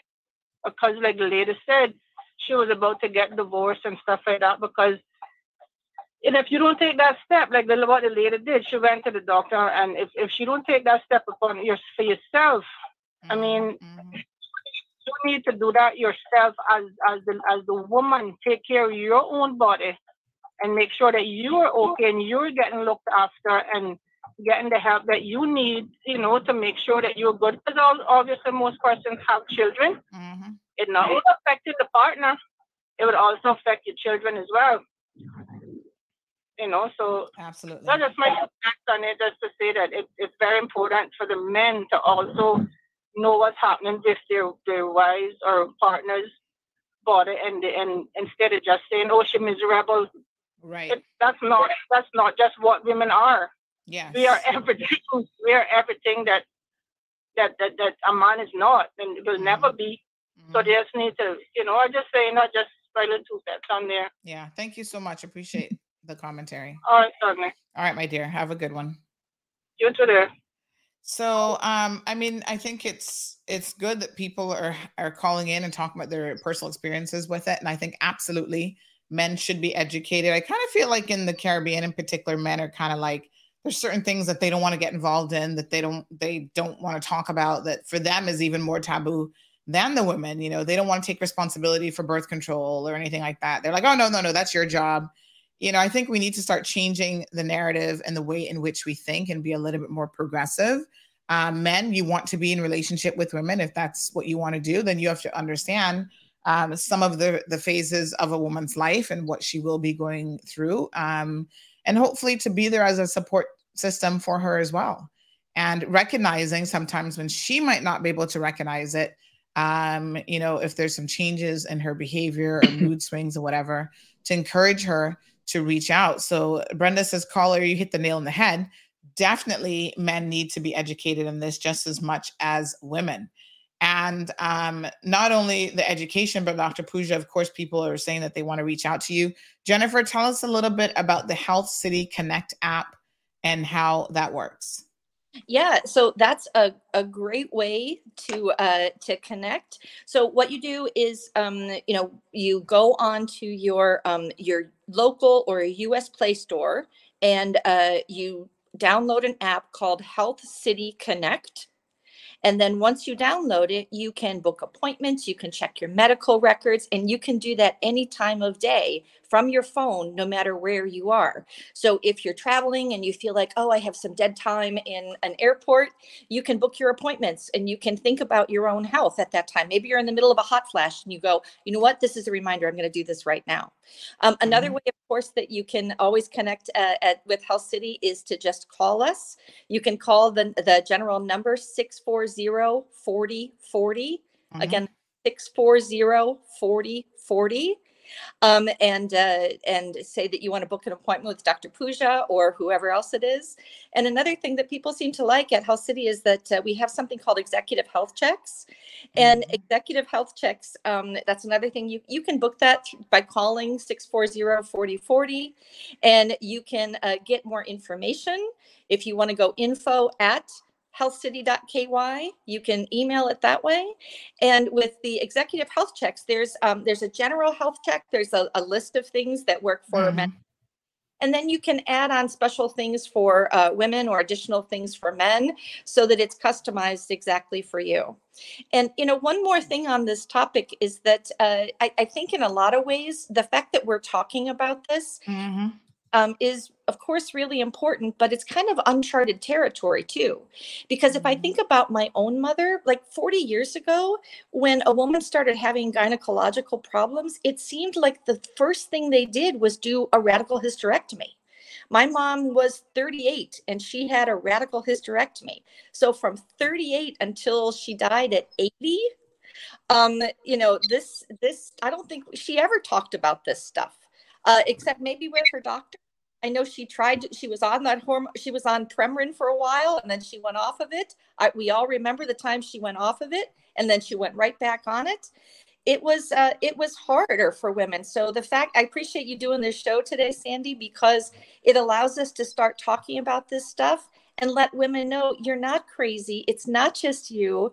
This is something that is happening to all of us, and there is help out there. All right, wonderful. So we'll wrap up here. Siobhan says, sounds rough. I'm glad I'm not at that stage yet, but I'm just here to learn. I watched my poor mother have to deal with it. But funny enough, you wouldn't have known she was suffering as she didn't tell you. And that really, Siobhan, speaks to the stigma, I think, especially for women of a different generation who didn't really want to talk about these issues. And you know what? I think we are entering an era where we're more comfortable having these discussions.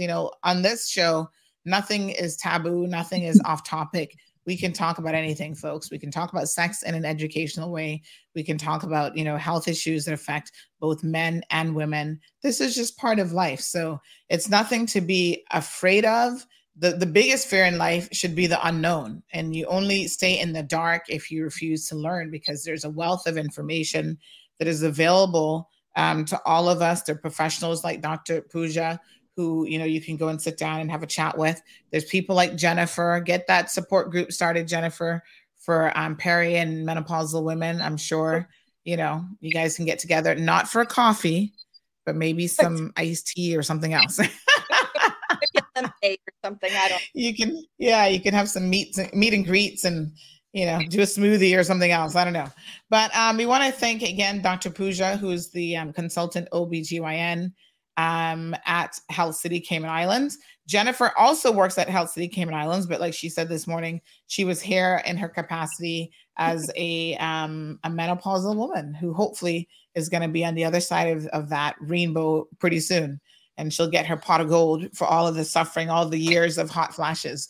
So I'm not there yet, Dr. Pooja. I'm coming up on this year is going to be 50 for me. Remember, guys, I'm doing my 50 by 50 in August. So we'll see. I haven't noticed anything yet. I haven't noticed any symptoms.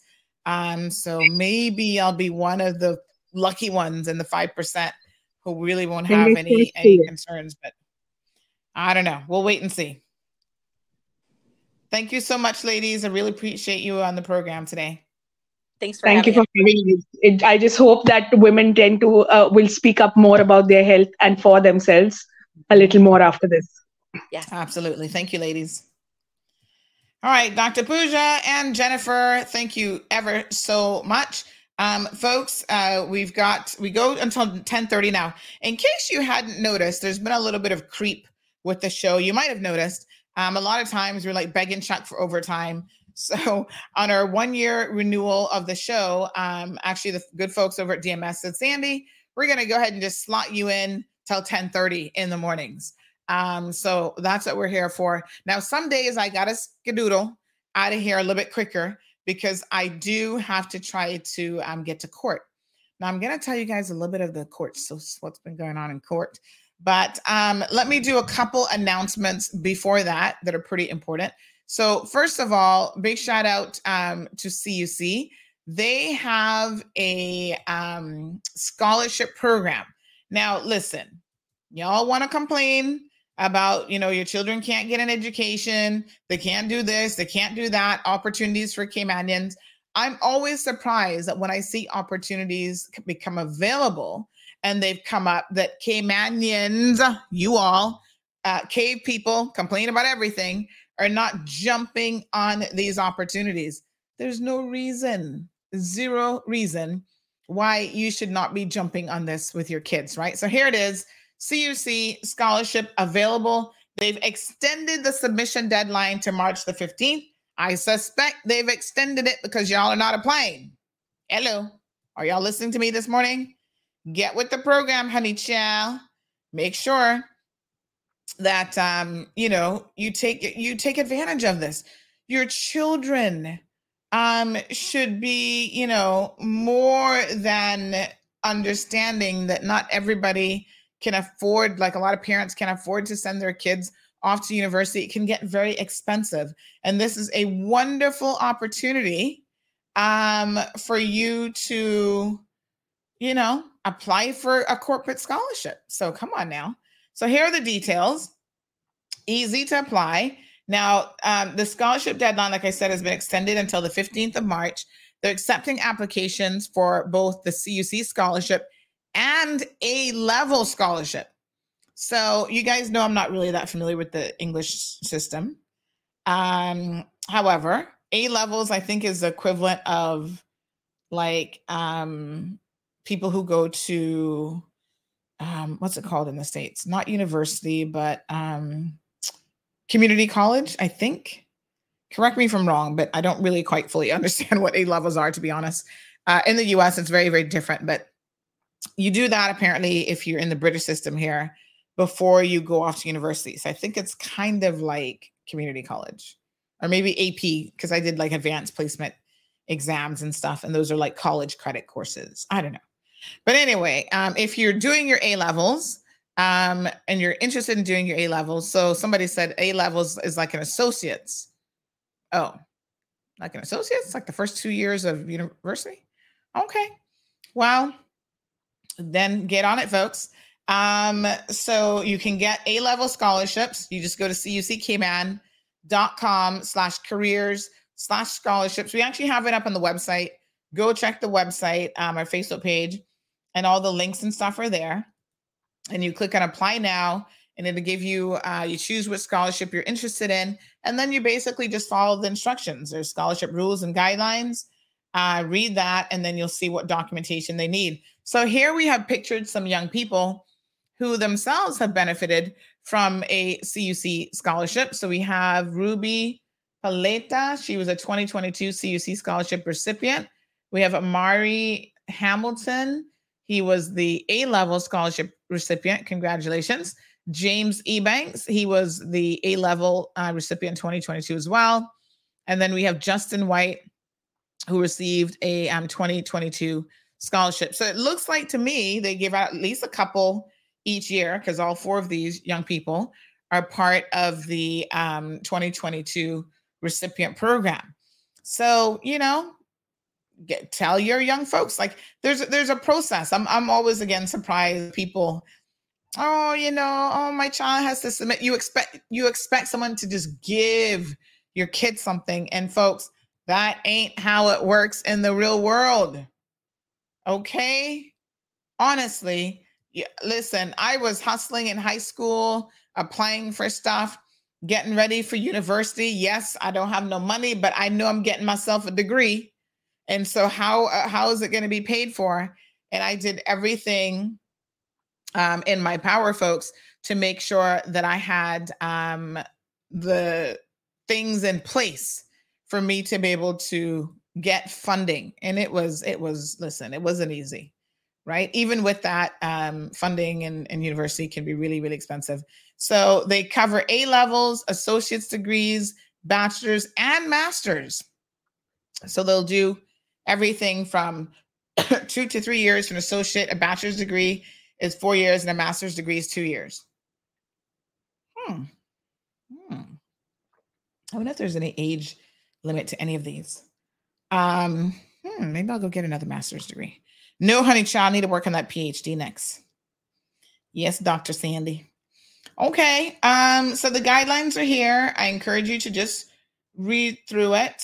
They have all the different things about their GPA expectations, code of ethics. There are things that are in place. Yes, of course they have expectations, but nothing out of the ordinary that I can see from just having a quick cursory look at this. Go and check it out. Thank you, CC. Scholarships for up to $40,000. That's no chump change, y'all. That's good money. You'll get the scholarship money, good people, and congratulations to these young people from 2022 who were the recipients. Big shout out, Cayman Airways having a sail to Panama. This sail has been extended. It was originally supposed to end over the weekend. It has been extended further until the 15th as well to make sure that you all can capture these sale prices, honey. Yeah. I've been to Panama and it is an absolutely gorgeous destination. I want to go again. I feel like there's so much that I didn't get to see. I got to do like a part 2 of that trip.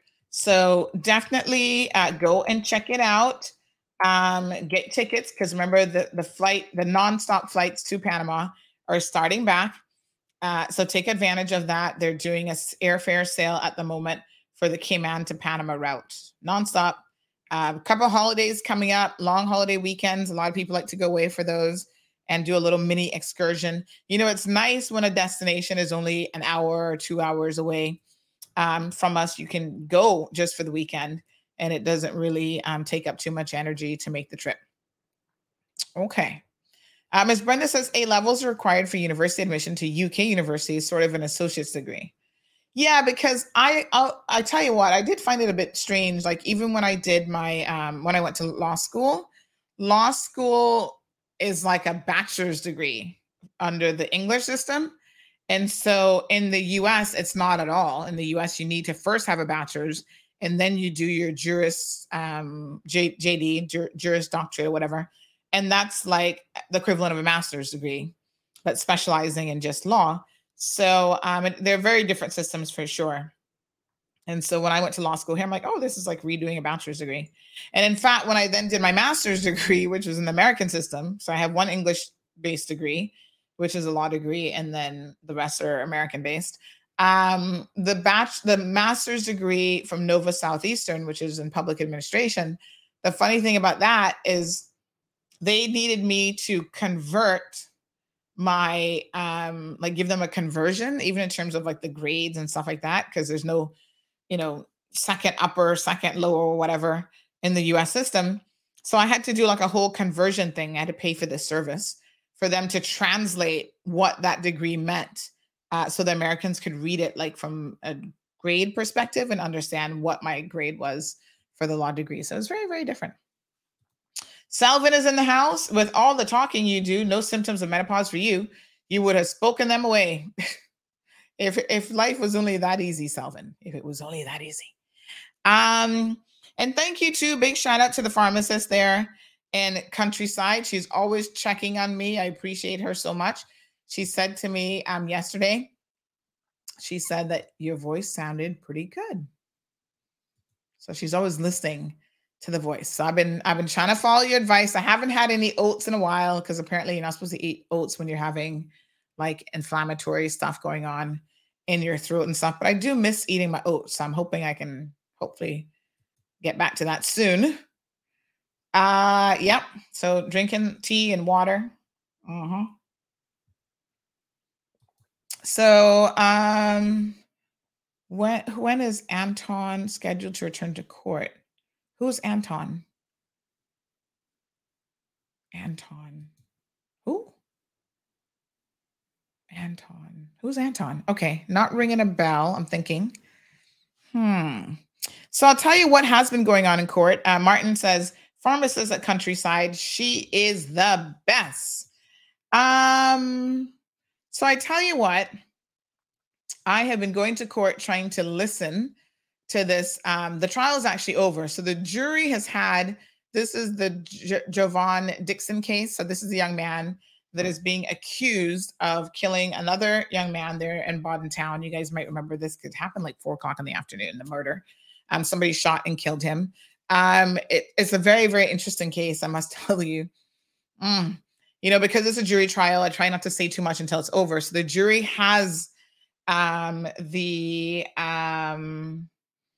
jury has the case, and they've had it for a good couple days now, and they seem unable to come to a decision. So we might be looking at a hung jury. I'll tell you what. Yesterday, they can't come to a decision on murder. So murder requires premeditation. So the judge has said, because there's always the option to charge someone with the lesser offense. So there's murder and then manslaughter. So the judge has asked them to go back to the jury room and consider a manslaughter conviction, because on manslaughter, you don't need an unanimous decision. Murder has to be unanimous. All 12 people have to agree to murder because, you know, the seriousness of that. Manslaughter, on the other hand, is a majority. So manslaughter is the minimum majority for manslaughter is 9 to 3, basically. It can be more than 9, so it can be 10 to 2, 11 to 1, but the minimum for manslaughter is 9 people have to agree on a guilty verdict. So it's a majority, but the majority criteria is actually 9 individuals. So she sent the jury out late yesterday with instructions on that for them to consider manslaughter instead of murder. And yesterday, how it ended was they asked for more time.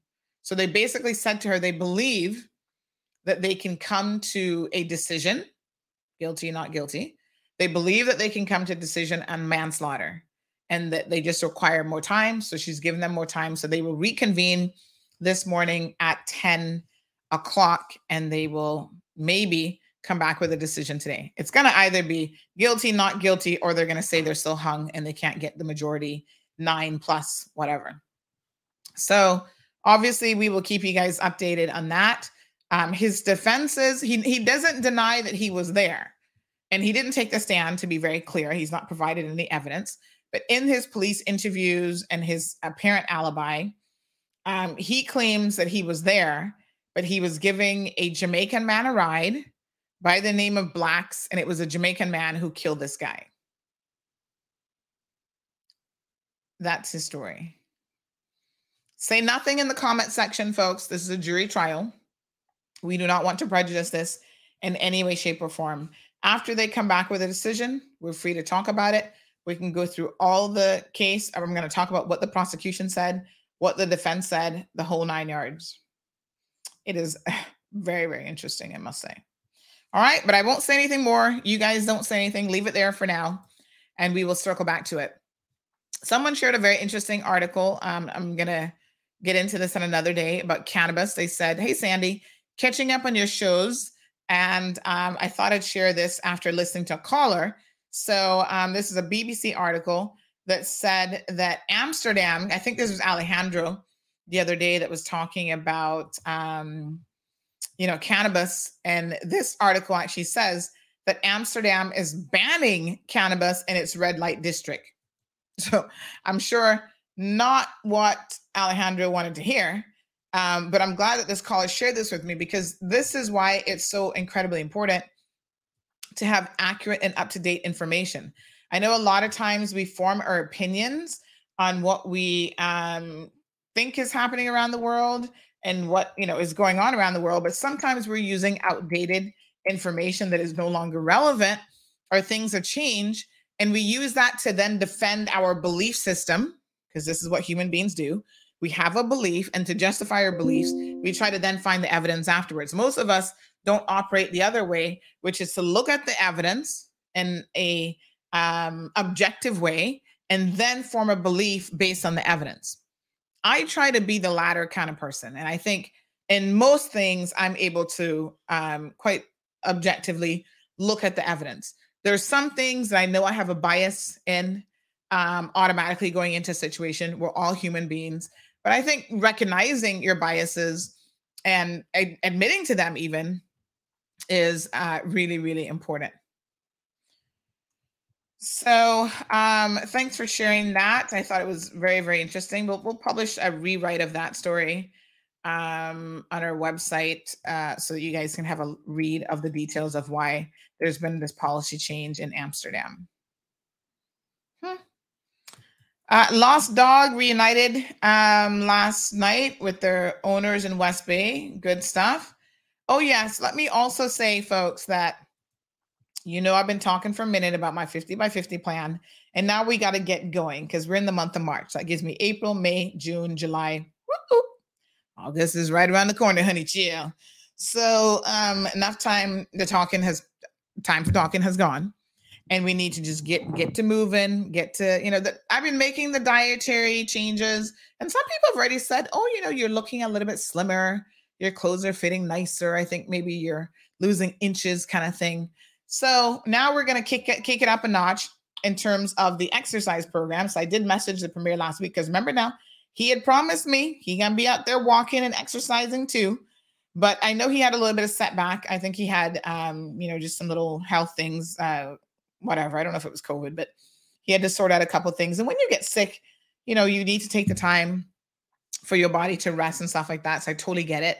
And yeah, so now it's time to kick it up a notch. So here is the plan for this. And this is all about accountability.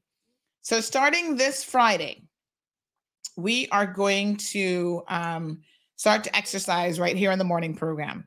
So I was thinking about the logistics of how to do it. And here's what I've decided I was going to do. I was going to do it live because I think like live, the huffing and the puffing, you're like, oh yeah, honey, chill. Woo, just did a couple little leg lifts, whatever. But I think what I'm going to do, at least in the initial stages, because it makes more sense on the logistics of it, is actually, pre-record it and then play it during the show. Okay. And we're going to start easy. Now you can follow along. Maybe we'll do 15 minutes to half an hour initially. You can follow along for a little 50 by 50 exercise segment. We're going to do easy stuff that anybody can do. Even if you have health issues and you can't move too good or whatever, there's simple things, believe it or not, that you can do at home. You don't need any fancy equipment. Sometimes you just need a chair. You need a wall because you can get up against the wall and do stuff. So we're going to take it outside in my garden, honey chill. Yes, y'all gonna see me in the great outdoors. The great outdoors, my garden. And we're going to put on our shoes and we're going to get to moving.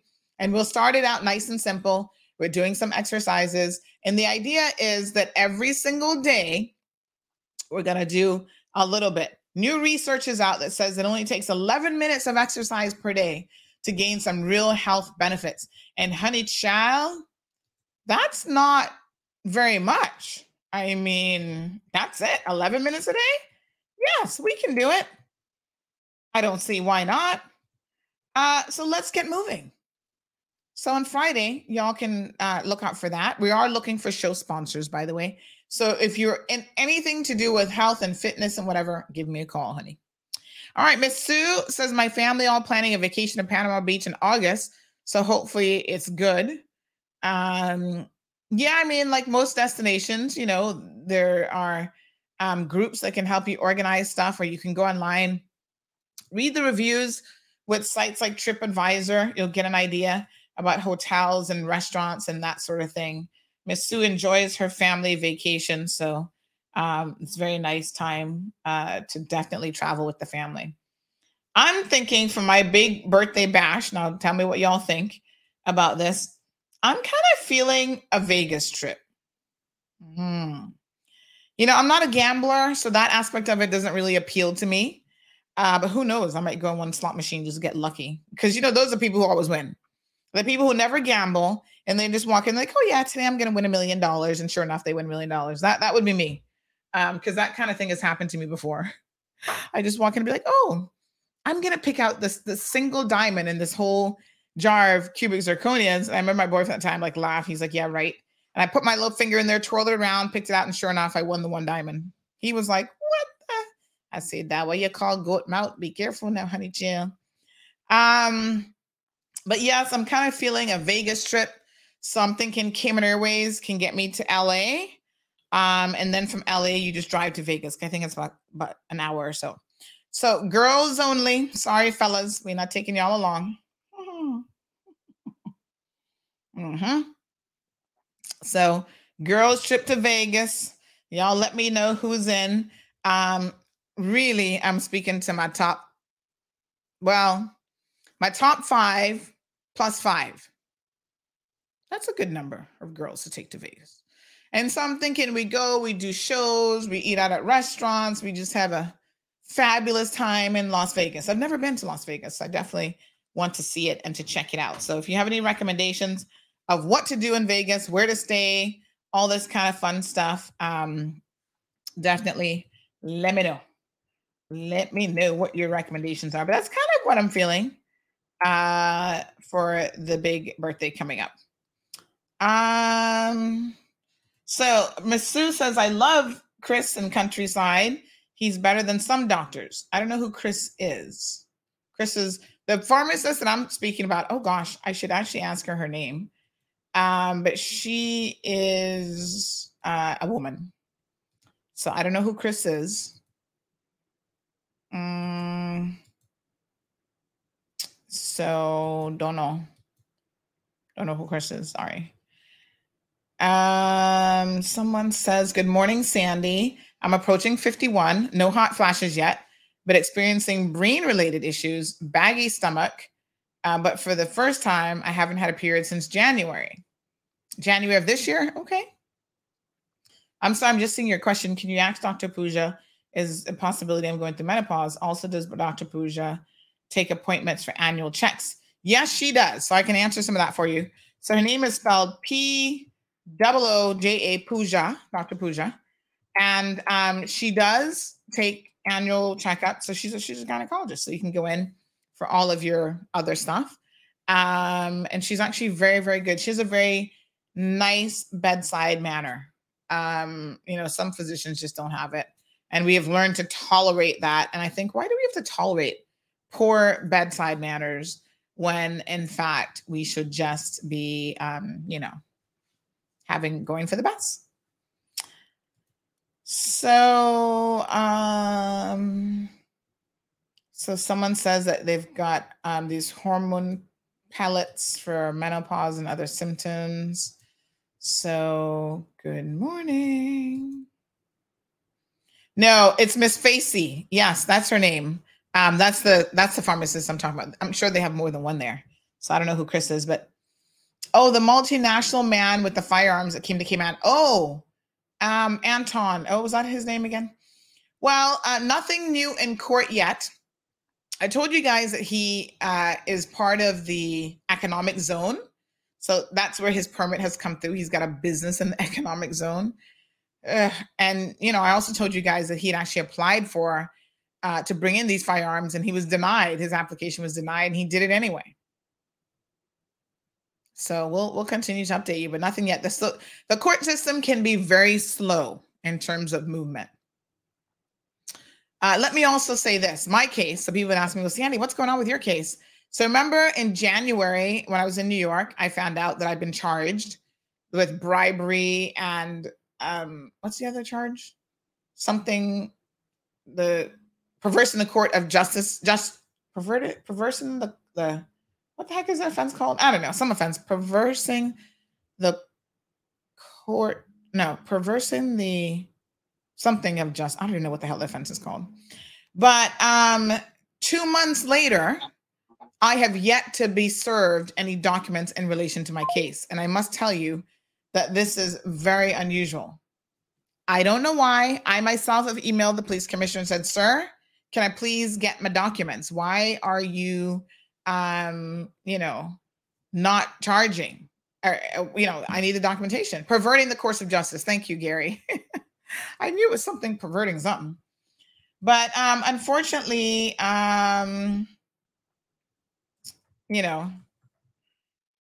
it didn't, I haven't gotten any documentation. So I don't know. I'm like,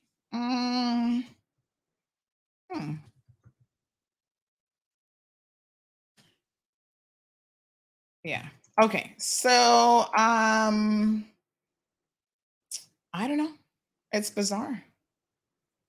Huh. Well, I mean, what's the holdup really is my question, right?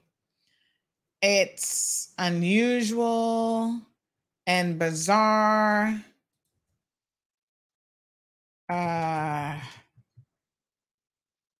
Yeah. Anywho, I am here. I think he lives behind you. Who does? I'm just shrugging my shoulders. Oh, okay. Okay. So I'm just shrugging my shoulders and I'm like, let's try not to drag this out. Like I really hate the whole dragging out thing. If you claim that I've committed an offense, my philosophy is let's get to court, let's get it over with, and let's just do it. Let's get it on, honey child. I need like a theme song for this court foolishness. Let's get it on.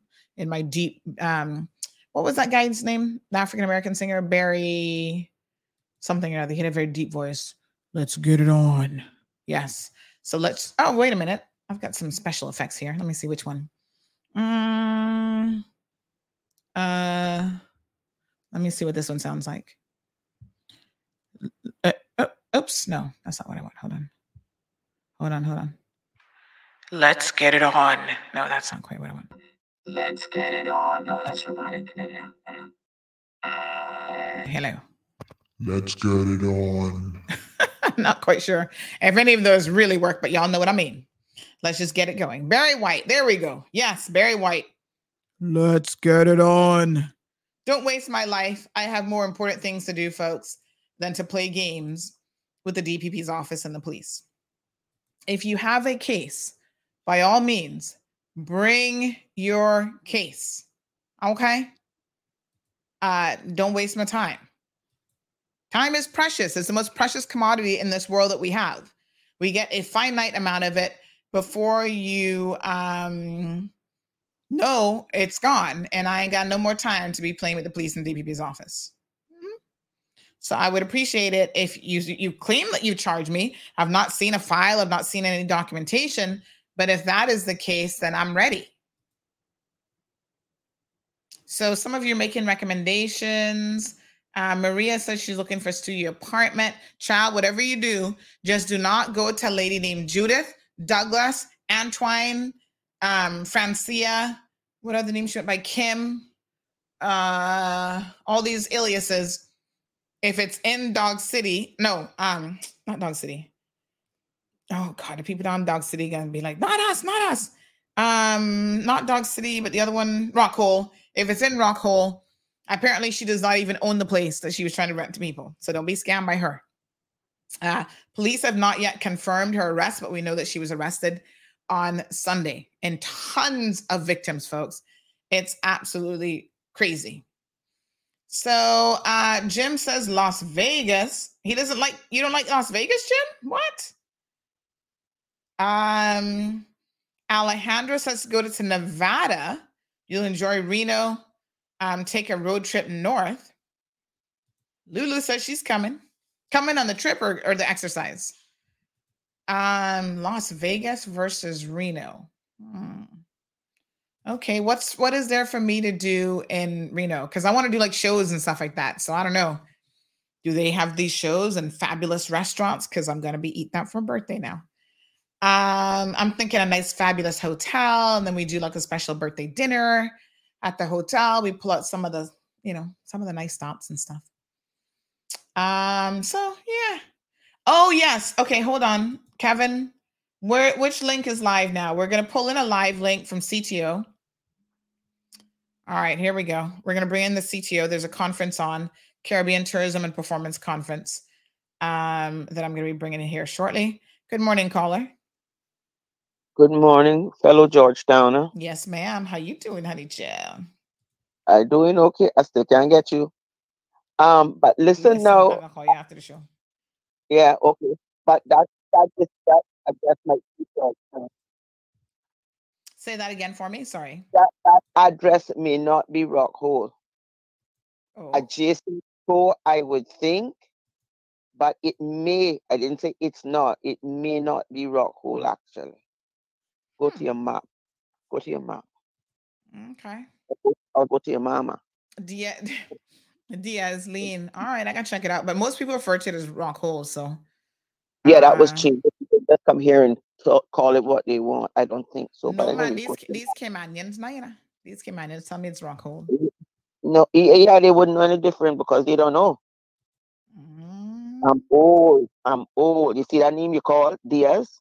We call it Diaz. That's Captain Tom. No, I not so sure because it's sounding Spanish. But we didn't say Diaz. We said Diaz. Diaz. You know, Caymanians sometimes good for mispronouncing things too. Like Pedro Pedro. But I would think adjacent to, but like I say, go to your map. Go to your map and check it out to make sure what's official. And sometimes the official dumb is not how it started and how it began. They just gave it a stamp and called it that. But check your map though. Okay. All right. Thank you, honey. Appreciate it. So, folks, we're gonna bring in now on the live stream. This is the Caribbean CTO, Caribbean Tourism Organization. Our Minister of Tourism is off island. He's away with some of his staff. We see the just now our Director of Tourism, Miss Rosa Harris, and we see his PR person also there, Miss oh gosh, what's her name? Can't remember now. Matthews. So let's go ahead and bring this in for you guys to listen. I can barely hear it. The volume's a little bit low.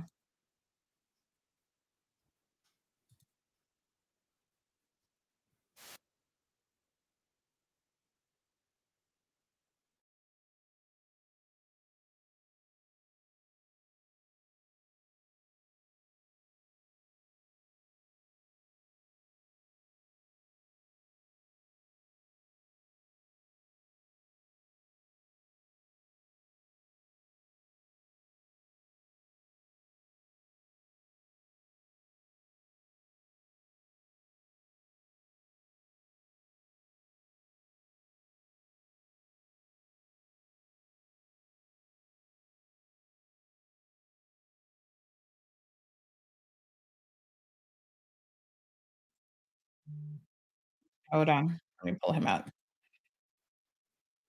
Let me just try that again. 1 second here. Hold on. Okay. Oops, sorry. Share screen. Okay. It says share audio. Let's try it again.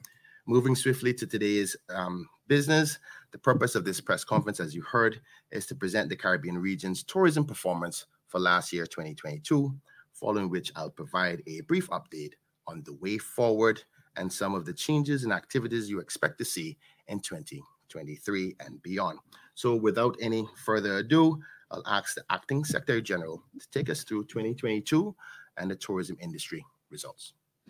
Hi, good morning, Minister Brian. And I want to also echo Minister's sentiments and saying thank you all for journeying in person and also joining us virtually for this press conference as we look at giving you an idea of 2022's performance, as he said, and 2023's outlook. The performance of Caribbean tourism in 2022, as I said, is examined in this presentation. The Caribbean here includes the countries and destinations in the conventional geographical region, as well as Belize, Guyana, Suriname, and the Mexican Caribbean, which is Cancun and Cozumel. First, we start with the overview and we look at a global summary. Tourism in the year 2022 was characterized by strong recovery. According to data from the World Tourism Organization, UNWTO, approximately 917 million tourists traveled internationally in 2022. This level of arrivals was double that of 2021 and represented 62.6% of pre-pandemic levels. All world regions recorded significant improvements on their 2021 performances, but still trailed against 2019. We look now at the Caribbean performance. In our New Year's message, we would have given the first indication of the strong recovery experienced in the regional tourism sector during 2022. Today, we can confirm that in 2022, the second full year of the global pandemic, the Caribbean tourism industry was resilient and built on the rebound that was noticeable from the middle of 2021. By the end of 2022, there were 28.3 million registered tourist visits in the Caribbean, approximately 52.4% more than there were in 2021. The region accounted for 33.1%, of all arrivals worldwide, down 1 percentage point from a historically high share of 4.1% recorded in 2021. The 28.3 million registered tourist visits in 2022 made up 88.6% of the visitors who arrived in 2019, which served as the baseline year for typical tourism activity before the pandemic. Thus, the Caribbean was one of the regions with the quickest recovery rates globally in 2022. International travel restrictions were further relaxed, as well as strong demand in the US, the region's top source market for inbound travel, and this bolstered the recovery. Strategic marketing initiatives and the restoration of some of the airlift capacity between more markets and the Caribbean also contributed to the positive results. However, the industry's recovery and growth were undermined throughout the year by negative effects, including rising prices, the intermittent supply chain disruptions caused by the pandemic, labor shortages and disputes, global inflation, and heightened geopolitical tension. A quick look at our winter and summer performance. Despite the discovery of the Omicron variant of the coronavirus and the restatement of some temporary travel bans in a few locations in January, demand for Caribbean vacations was usually strong. Not only were there more visitors each month than in the corresponding month of 2021, but there was also a gradual return to 2019 levels, which was an indication of ongoing improvement.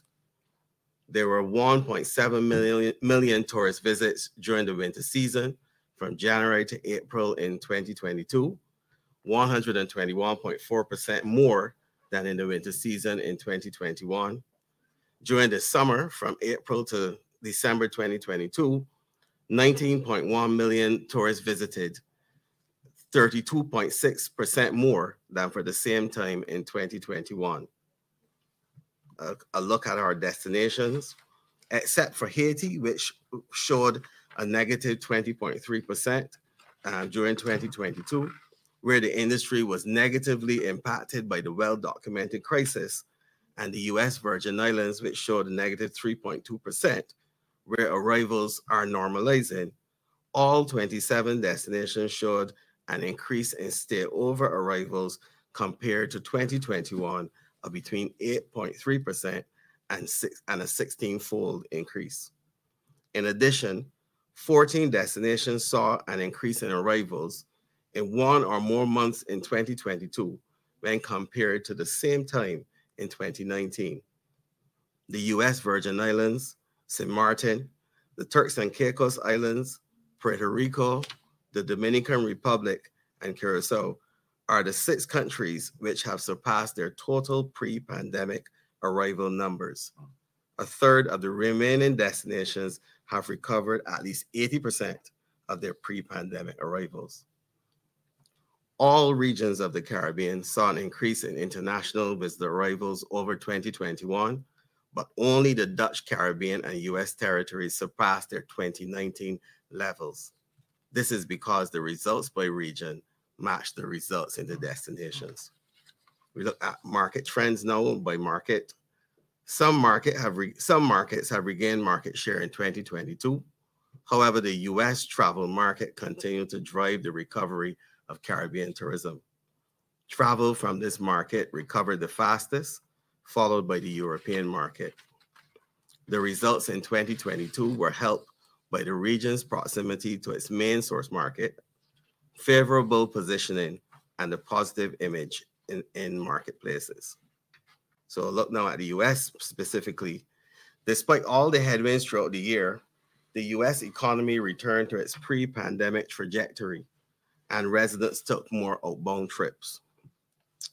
There was an estimated 21.8% increase in visitors coming from the US market in 2022.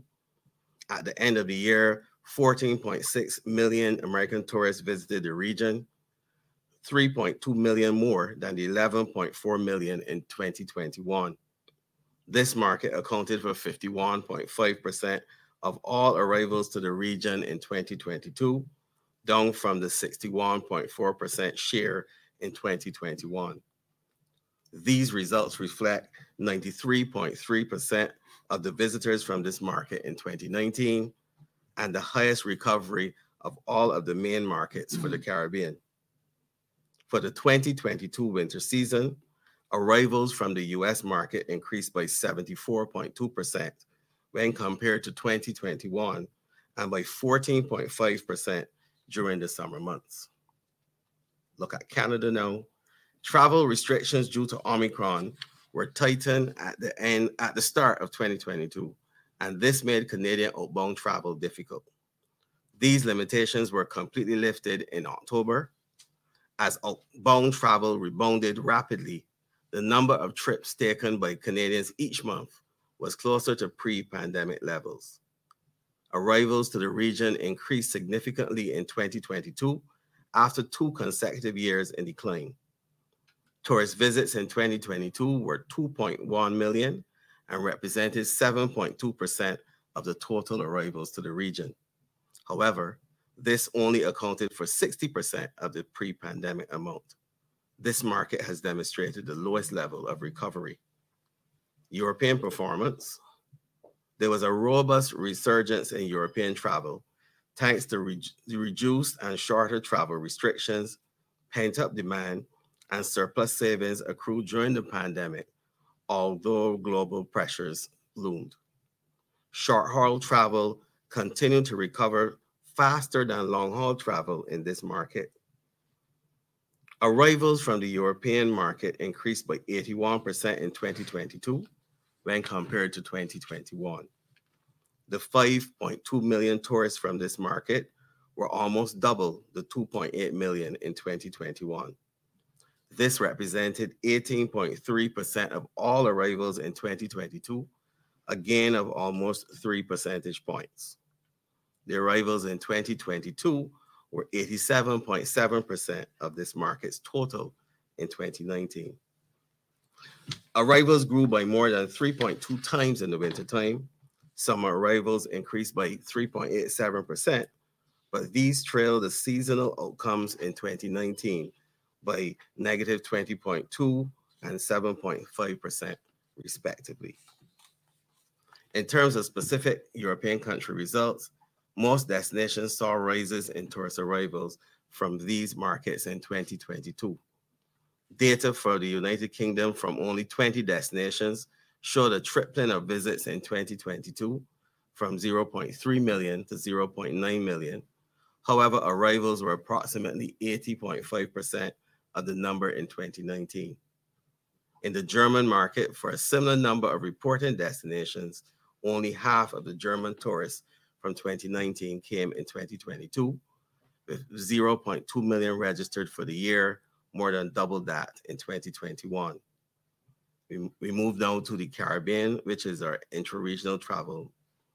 Intra-regional travel for leisure and business increased when compared to 2021, but lagged 2019 figures. Connectivity between countries was hampered by insufficient airlift, and the relative gaps in arrivals between 2022 and 2019 ranged from 0.6% to 7.2% reductions. The fact that destinations this market contributes significantly to annual arrivals only recovered between 30 and 50% of 2019 arrivals is noteworthy. Total arrivals in the reporting countries were 0.9 million, up from 0.4 million in 2021, but down from 1.1 million in 2019. Our hotel sector performance. In 2022, the Caribbean area had improvements in all significant performance indicators for the hotel sector, according to SDR. From 4.4% in 2021, hotel occupancy increased to 60.7% in 2022. The average daily rate increased by 21.7% to $290.60 during this time, and revenue per available room surged by 66.4% to $176.46. The number of available rooms was up by 4.4%, as well as room income, which increased by 73.6%. A look at our cruise sector. Know that the restrictions designed to control the spread of coronavirus have been lifted and the tourist sector has rebounded. So too has the cruise sector. In 2022, the total number of cruise visitors in the region reached 19.2 million, 5 times more than those in 2021. And this was 63.3% of the record number of cruise visits, 30.4 million, set in 2019.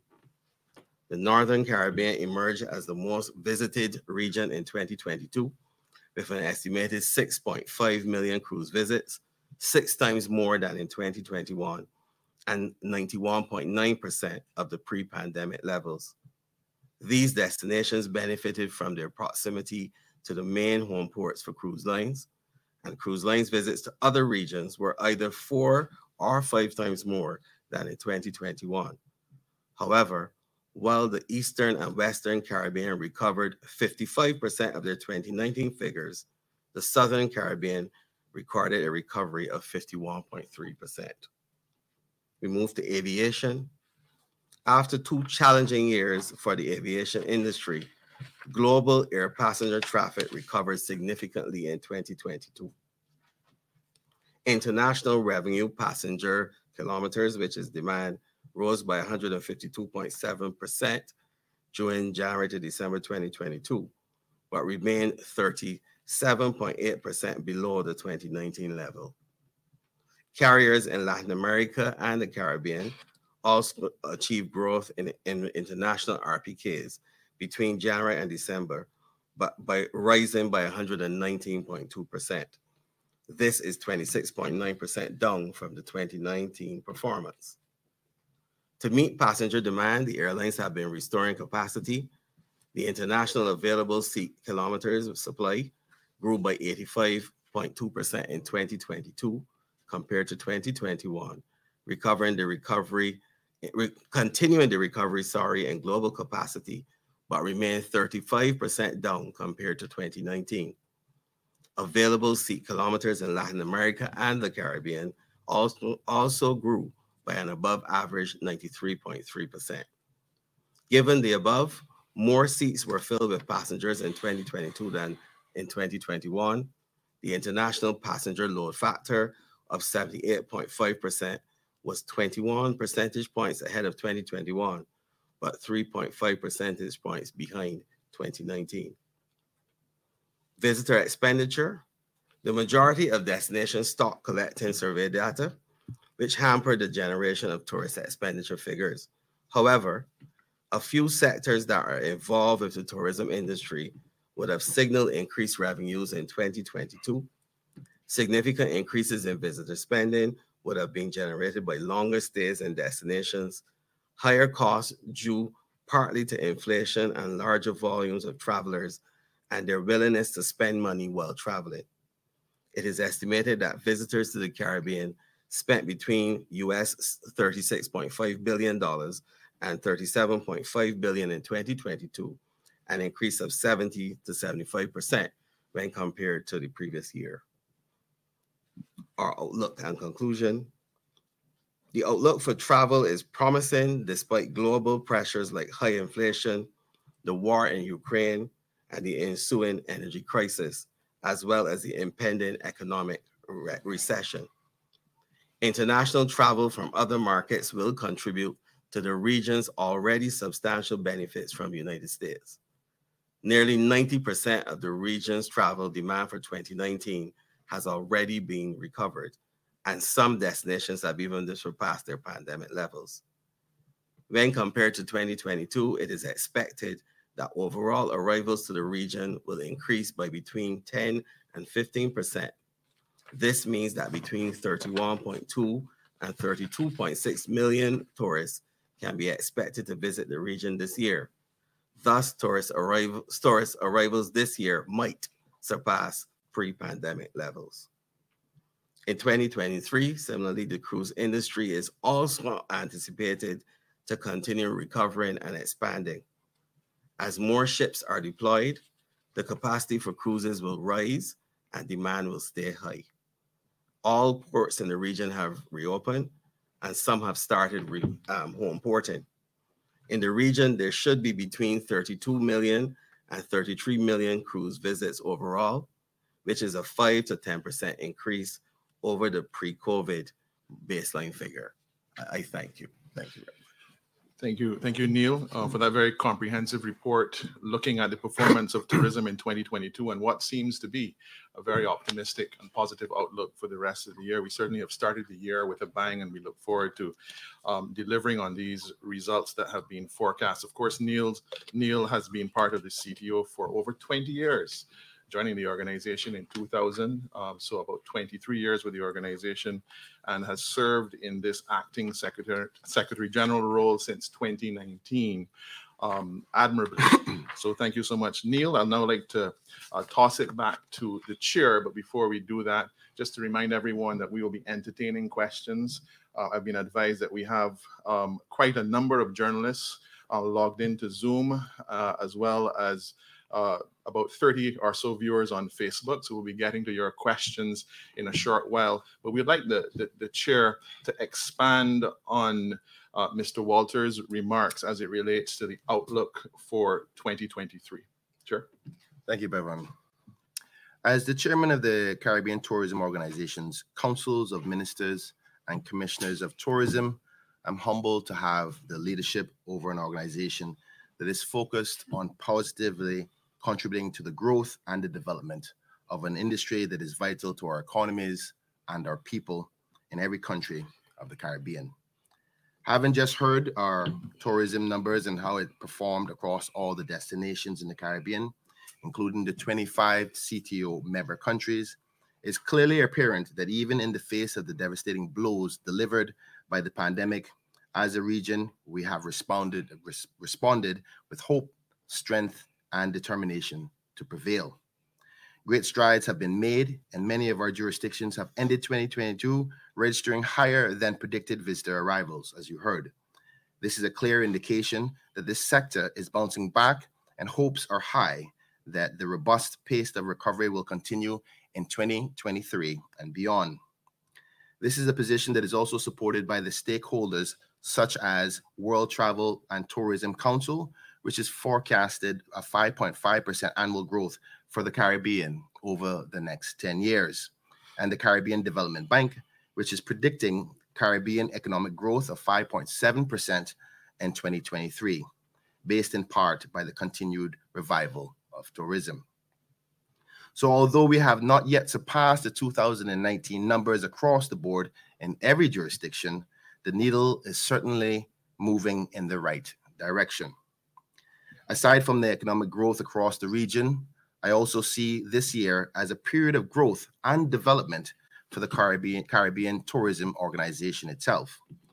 Since assuming the chairmanship position in September of last year, my primary focus have been to start the ball rolling on a number of initiatives which will strengthen the organization and allow it to be more effective and responsive to the needs and the aspirations of the members that we serve. One of the ways I envision this being accomplished is by working closely with the Secretariat to grow the membership, to grow the allied partnerships that we work with, to grow the tourism within this region, and grow the contribution it makes to the economies that depend on it. It is also my intention to strengthen the relationships with other organizations, such as the United Nations World Travel Organization, the World Travel and Tourism Council, and even the Central American Tourism Promotion Agency to foster greater collaboration. With the Caribbean being one of the most tourism-dependent regions in the world, and the industry moving from recovery to growth, there is an acute need to ensure that the CTO is appropriately sized and structured to fulfill the needs and the objectives of its members. With this backdrop in mind, consideration is being given to the restructuring of the organization and reforming its strategic vision and direction for the next 5 years. In the meantime, noting that the organization has been without an acting Secretary General for a lengthy period of time, my apologies, an appointed Secretary General for a lengthy period of time, the question of leadership has been the primary area identified for immediate attention. I'm pleased to report that following a detailed review process, a new job description has been formulated for the Secretary General position. The newly revised job description has been more closely reflective of the current needs and relevance of the organization, and ensures that the role is structured so that the most senior executive within the organization has more autonomy and is empowered to provide the level of support expected from its territories that we serve. The vacancy has been widely advertised across the region with an open recruitment process currently underway. Aside from addressing the leadership of the organization, I'm also committed to growing the membership of the CTO. And I was very delighted last month to welcome the U.S. Virgin Islands to the fold.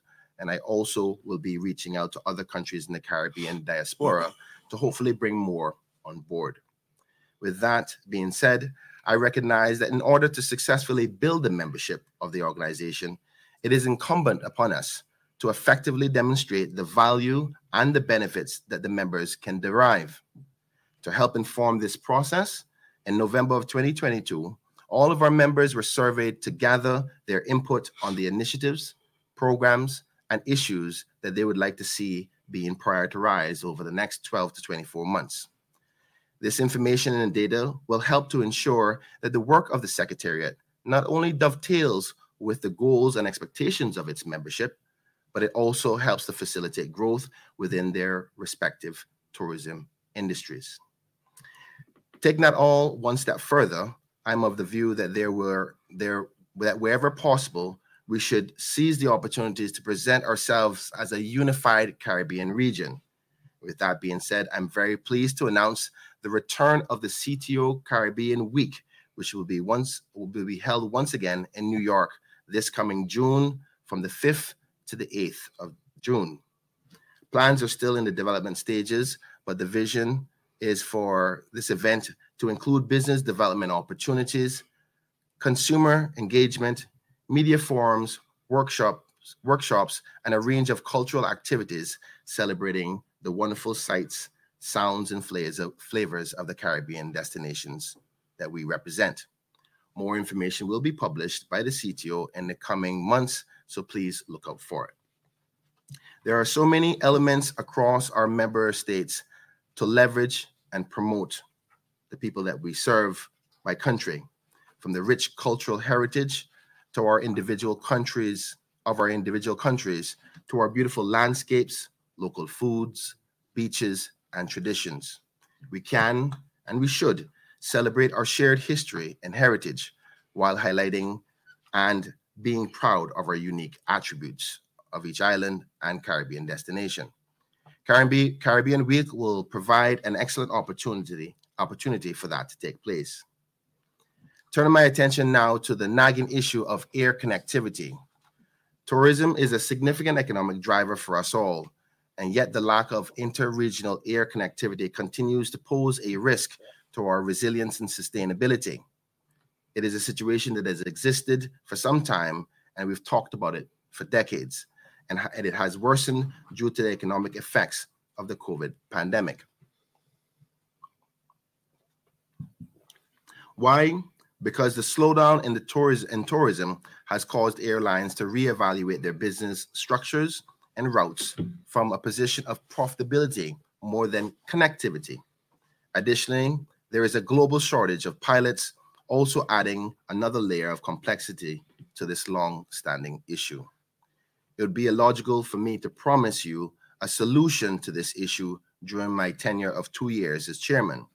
But what I can and I will commit to is getting the players around the table to forensically examine what needs to be done as a unified region to improve this scenario and start the ball rolling towards a solution.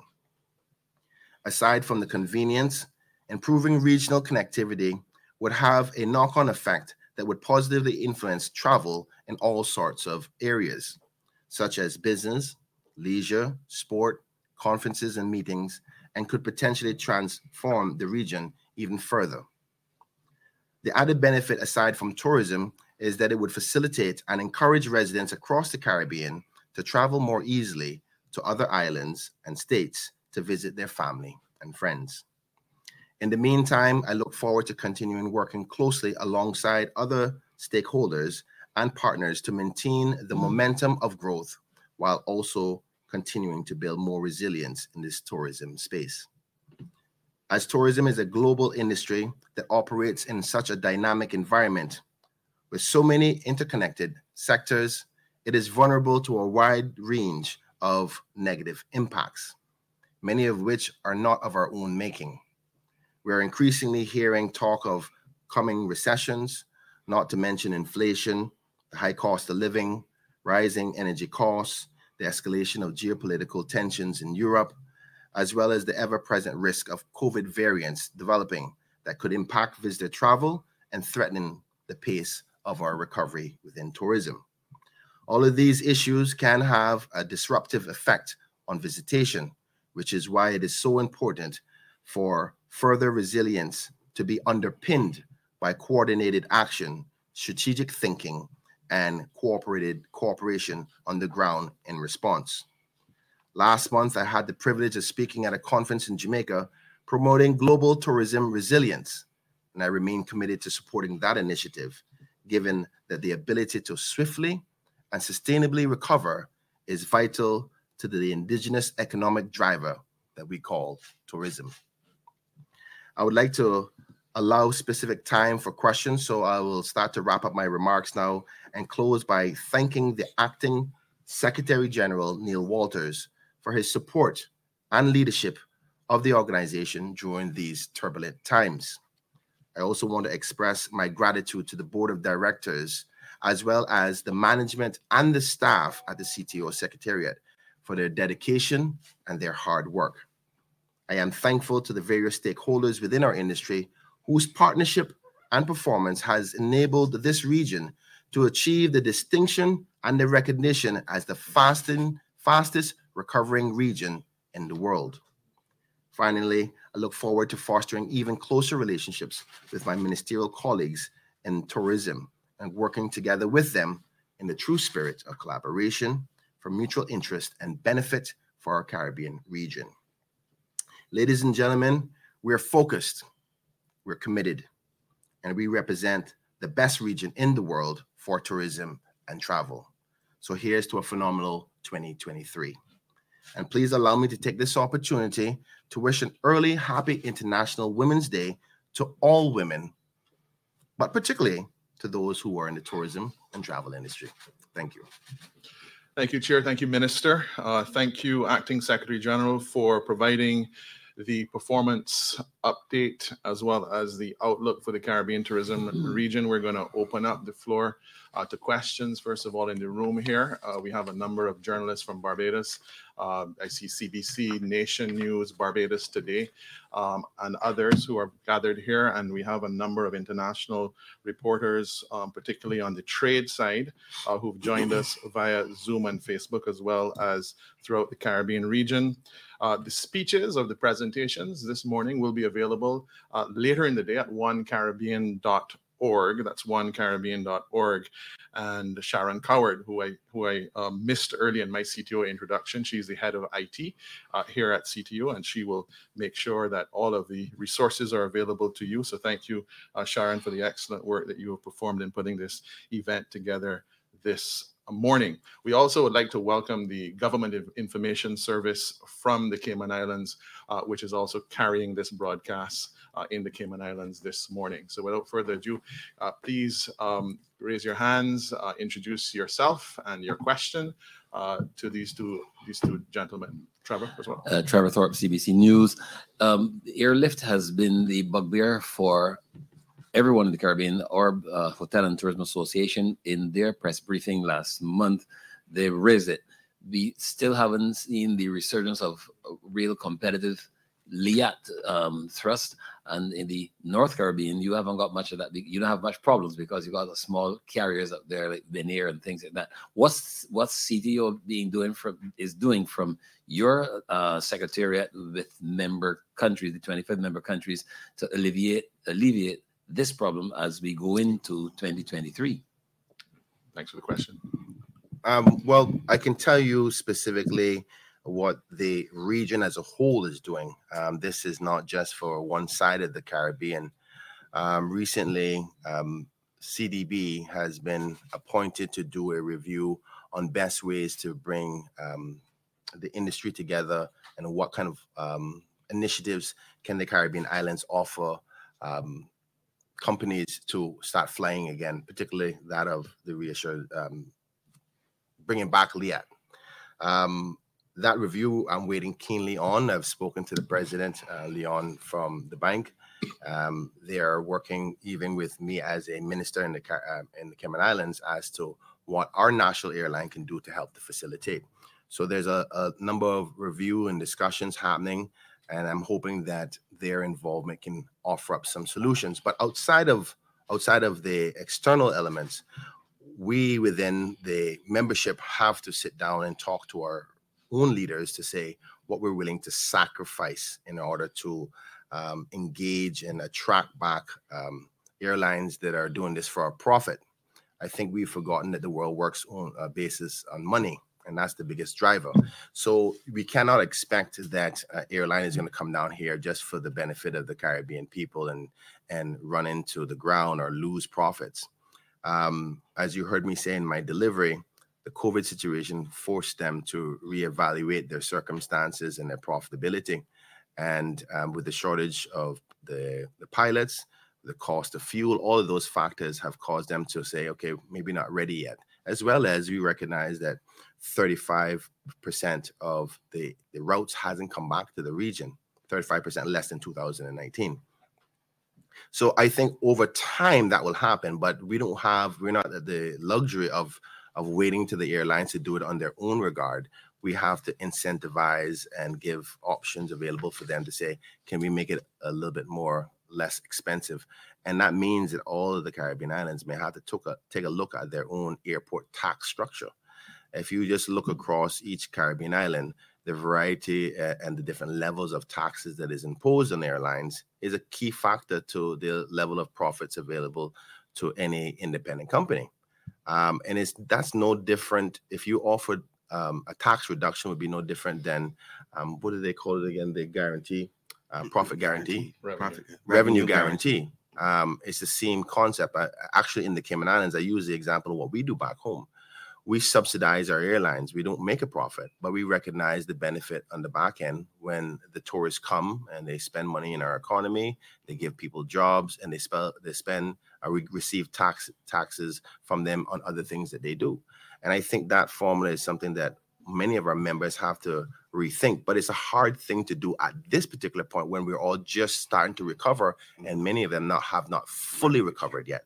So the priority on addressing issues within the various member states is one that all members have to re-examine. And my intention and the next meeting is to bring them all back to the table to say, okay, what can you sacrifice? What can we offer industry to as a way of an incentive, as a way as a rebate per se, to get back into the industry to offer more routes. So that's where we are in that space. We're waiting on the technocrats from a CDB perspective to come back and see what their reports are saying on how we can do that. But outside of that, that's where we're at this point. Mr. Minister, how close are you from where you sit? Are you or are we from the talk stage to the action stage? Because summer is on us. Well, honestly, the question is, what is the members prepared to do? And here's the biggest problem is that this issue affects different countries differently. I am not, no shame in my game. I'm proud to say the Cayman Islands are not affected by this as difficult as other smaller destinations. But we are committed to use even our airline to facilitate as long as there's not a loss. But there's taxes that are imposing or causing it difficult to even break even needs to be re-examined. And it's upon us all if we want to collectively find a solution. There's even discussions now where smaller groups may start to work within themselves if you can't get a full collaboration of agreements. So it's going to be some negotiations. It's going to be some reprioritizing. And the question is whether we as a region are willing to make the sacrifices for the greater good that we will make that income on the back end when we get visitors to come back. Because I truly believe the reason why we don't have the numbers that we should have is because of the major effect of connectivity. I mean, think about the tourism that you get from the domestic market within the region, where somebody from Barbados goes to St. Kitts to meet an aunt or an uncle or a family member, or just say, you know what, I want to go on vacation, but I don't want to go to North America or Europe. So we're losing a lot. Our full potential can't get back there until we get that done. Now, what percentage that may be, whether it's 1% to 10%, varies under the jurisdiction you're talking about. But I'm trying my best to talk to my leaders to say, you need to go back to your prime ministers and your premiers to say, what are we willing to sacrifice to put some skin in this game to get connectivity back? Because that's the only way you're going to resolve it. Money does rule the world, unfortunately. We're going to go to the cloud. We have a question for the Acting Secretary General with regard to St. Martin's tourism performance. This is from Stephen Cyrillian of PJD2 Radio, the voice of St. Martin. The acting SG mentioned that St. Martin is one of the countries that performed extremely well in 2022. Can you say what contributed to this positive performance? Thank you, Bevan. Many of the factors that would have been indicated before, the St. Martin is one of the more popular destinations in terms of U.S. visitors, the proximity to the U.S., being closer to the Northern Caribbean, and also the fact that overall, I think we also have to remember that in looking at these numbers, we're comparing as well to 2021, which was a dearth year. So it is a case where the factors I indicated before, plus then looking at it in terms of an absolute way. So I think those factors also apply across the board to the majority of the destinations that we're seeing returning in that way. The pent-up demand, the airlift coming back, and then in some cases, in a lot of these cases, you will notice are closer to the Northern Caribbean, exception being Curacao, the closeness to the U.S. market. Are we see a commonality with the Dutch territories and the U.S. territories as well in terms of performance? Yeah. As I mentioned, those were the two regions that showed the surpassing of the 2019 levels of performance. So there is some level of commonality. I don't know if we want to say it is based on anything other than just the factors I indicated, but definitely they have been showing a significant rebound compared to the other regions taken as a whole. Yeah. Thank you. Marlon? Marlon Martin, Barbados Today. Could you give us an idea of the initial findings coming out of this survey that we did in November last year on the members' needs? And if you could say what prompted the return of the Caribbean Week? Well, I can answer the second part of it. I think that the full analysis of the survey report hasn't been released yet, so I can't give you the answer to that. But the reason for that is because we have to be showing a more unified approach to our marketing and exposure.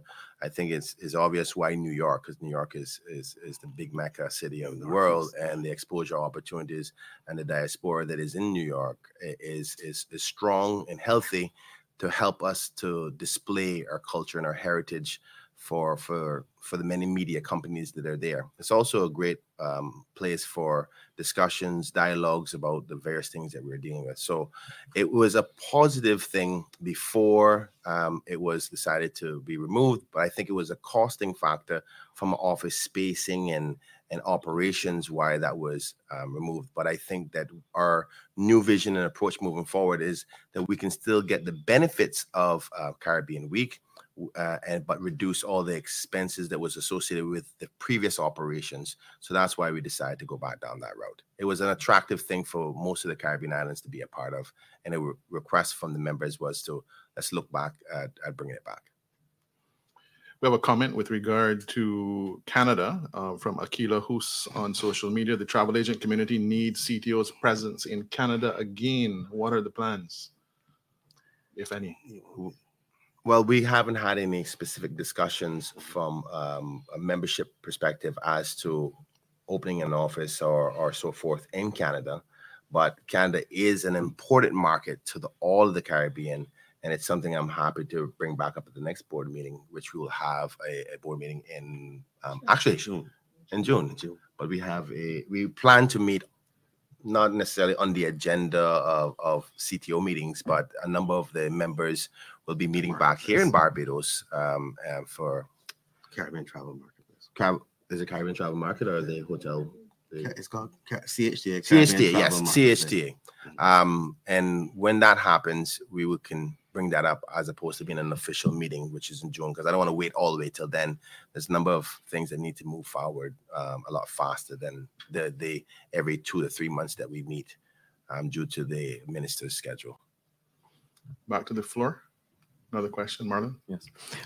Do we have any idea what impact we're expecting from inflation?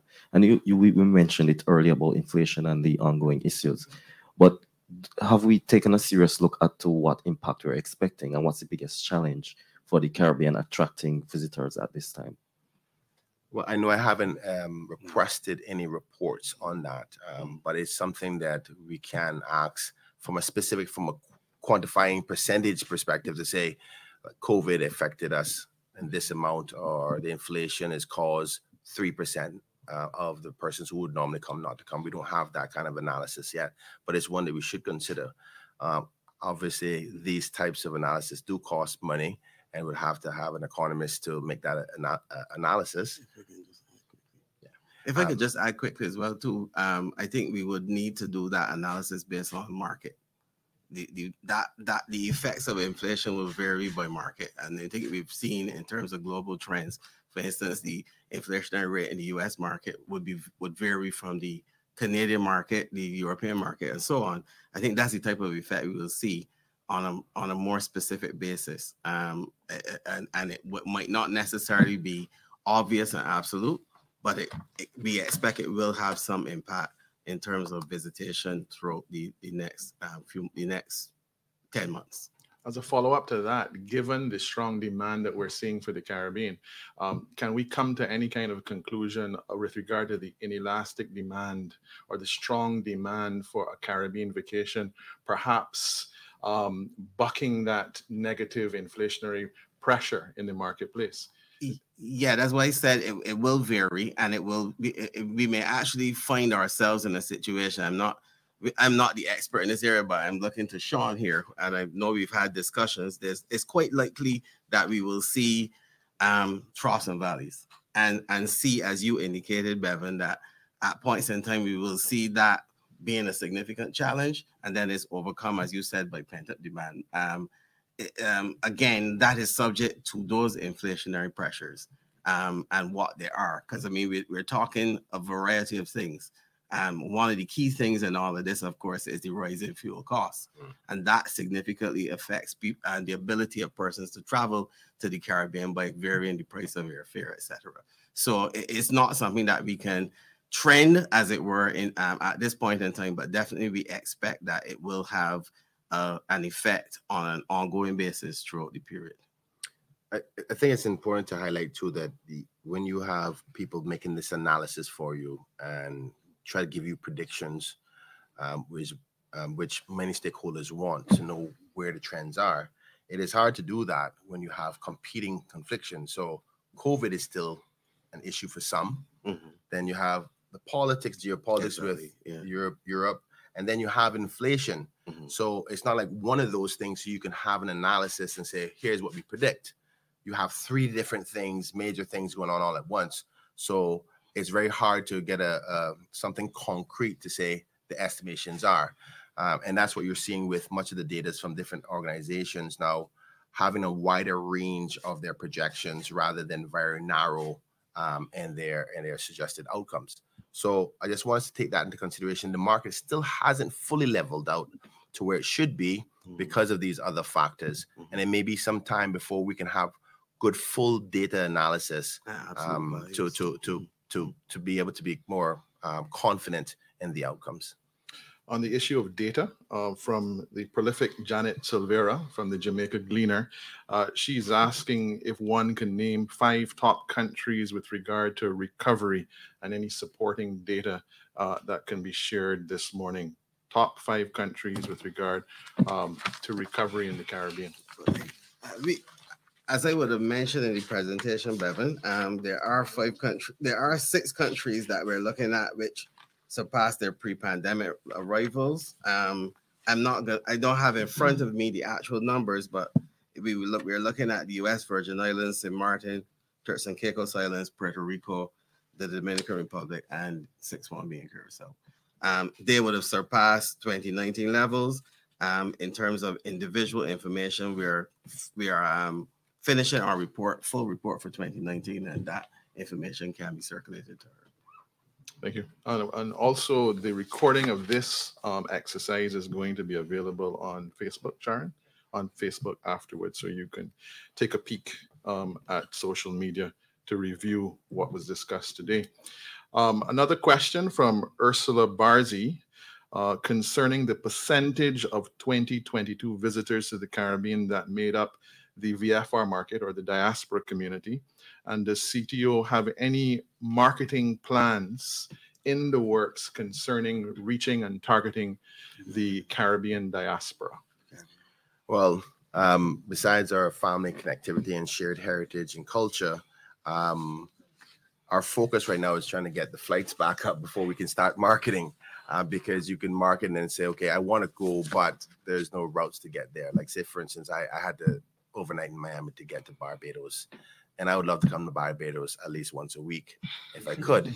But to have strategic marketing for that, it would be probably not the best idea at this particular point until we can start working on the connectivity.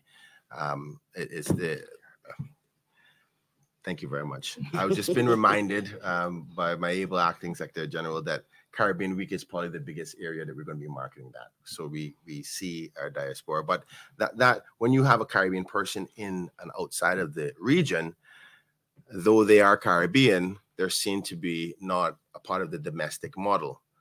So when the question is specific to within the region, I wouldn't advise that we spend a heavy lot of money on that unless there's a clear route already available. And there are some routes available within the Caribbean context. Like say, for instance, in Cayman, we travel to Jamaica at least 5 times a week. We would market that. I know there's other established routes that is in place, but we still haven't got 35% of the routes within the region is still missing. So I guess you would say you have to market 35% less than you did before in order to see a proper return on investment. All right, let's continue. Thank you for the response. Ulrich Lindsay, regarding the promotion of individual countries, what are 3 things member countries can do to better promote their countries/territories as unique destinations? 3 things that can be done to better promote the region. I think that question you want to start. Yeah. One of the things I think we can do in terms of, and I think the word unique is very important there. The fact that even though we look at ourselves as one Caribbean, the reality is each Caribbean territory presents a diverse experience when compared to the other. So it's a case where even though we might not necessarily want to promote competition among members in that full sense, but the fact is we do have experiences that distinguish us from each other. That's number one.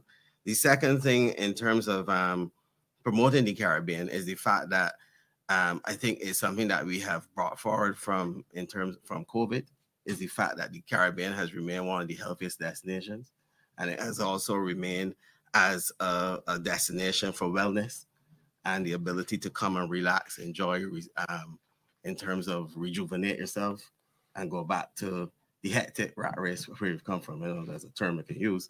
But and the third thing as well is the fact that something that we've said here, but obviously we're trying to diversify as well. The fact that even though we have challenges with connectivity, we still have the ability to attract persons passing through the Southern Caribbean, the Southern U.S. hub, Miami, etc. And in terms of proximity, in terms of travel time, we are not a long travel destination, but a short travel destination from the USA. I think those are the three that I would go with. If I could just add to that, I think that in order for each destination to market themselves, they have to consider the different languages they market in. We don't do enough of diversity in respect to attracting different markets. We always, I think 80% of it is in English. There's such a large population of people across the world in different languages. We've got to do better at that. We also can highlight the difference in options and experiences that we offer. Say, for instance, the Cayman Islands has no mountainous terrain at all. But here in Barbados, it's very beautiful and high terrain. You have mountains, you got rivers, you got beaches, you got so many different options across the Caribbean, and each one of them have a little bit of something different that they focus on. So we have to highlight those in each individual area. But more importantly, I think that the thing that many people want to know is, because when you're on vacation, you can be vacation anywhere other than where you live. It's what's the story you're going to get when you go there, because it's a mental stimulation. And I think the biggest story that we could sell is our history. How did the Caribbean develop? Because it's predominantly African descent, and we weren't here before. And there was a story of how we got here. And that story is a very interesting one. History is the one subject in school that everybody has to do, right? Everybody's interested in the story of our past. So focusing on that from a marketing perspective of how did Barbados develop? How did this little island called Cayman Islands, which was surrounded by loads of mosquitoes and turtles that nobody knew about up to 75 years ago, develop into one of the top financial services destinations in the world today? There's a story there, and people are interested by that. That's why people watch movies. That's why people read books. Tell your story. And that's how you expose yourself, because everybody's story is different. Thank you, Minister. Trevor? I think sorry. Yeah, I think from a CDO perspective, we don't do enough internal advertising. Internal being Caribbean, we don't advertise ourselves among ourselves. We don't see a commercial in Grenada about Antigua. We don't see a commercial in St. Martin about Curacao. And that is, I think that's one of the things that a CDO, I would suggest, need to look at. As the acting CEO just rightly said, we all have our own individuality. So we need to put that in place and work with it. I don't think it would be a competitive thing, but I think CDO would need to put that in place from a CDO. It has to come from the CDO orchestrating that. We can't expect Barbados to do that, to advertise the recipe. Everybody do their own thing. But the other thing, most importantly, we have Caribbean market in Barbados in May. Then there is Caribbean Week, Caribbean Week in June 5th to the 12th. But you're going to the United States for that. Why not have Caribbean Week variate and alternate between St. Lucia and St. Vincent? We can go to you can go to New York as well, because there's a diaspora up there. But you would do a lot better if we market ourselves from here where we are. We have a stronger. I don't mind how long you live up there. You live here and you do the marketing from where you live, from in St. Vincent. If you do it from Curacao, Vatzarback, one for here, you deal with that as well. But I think that's what we need. From a CEO perspective, that's what needs to be done, I would think. That's my 10 cents. I'm going to ask the Secretary General to add to that. But I mean, I'm not going to disagree with you, because it's one way of looking at it. I think the Caribbean has shown that it does know how to market. Up until 2019, we were the best in the world. Let's not forget that. What we have had is some disruptions, and we're trying to get back to where we were. The main reason why we're not seeing that heavy promotion right now is because we need to get back to connectivity. Now, I'll ask the Secretary General to add to that, but I'm happy to advertise Barbados in the Cayman Islands. You don't have any quality there.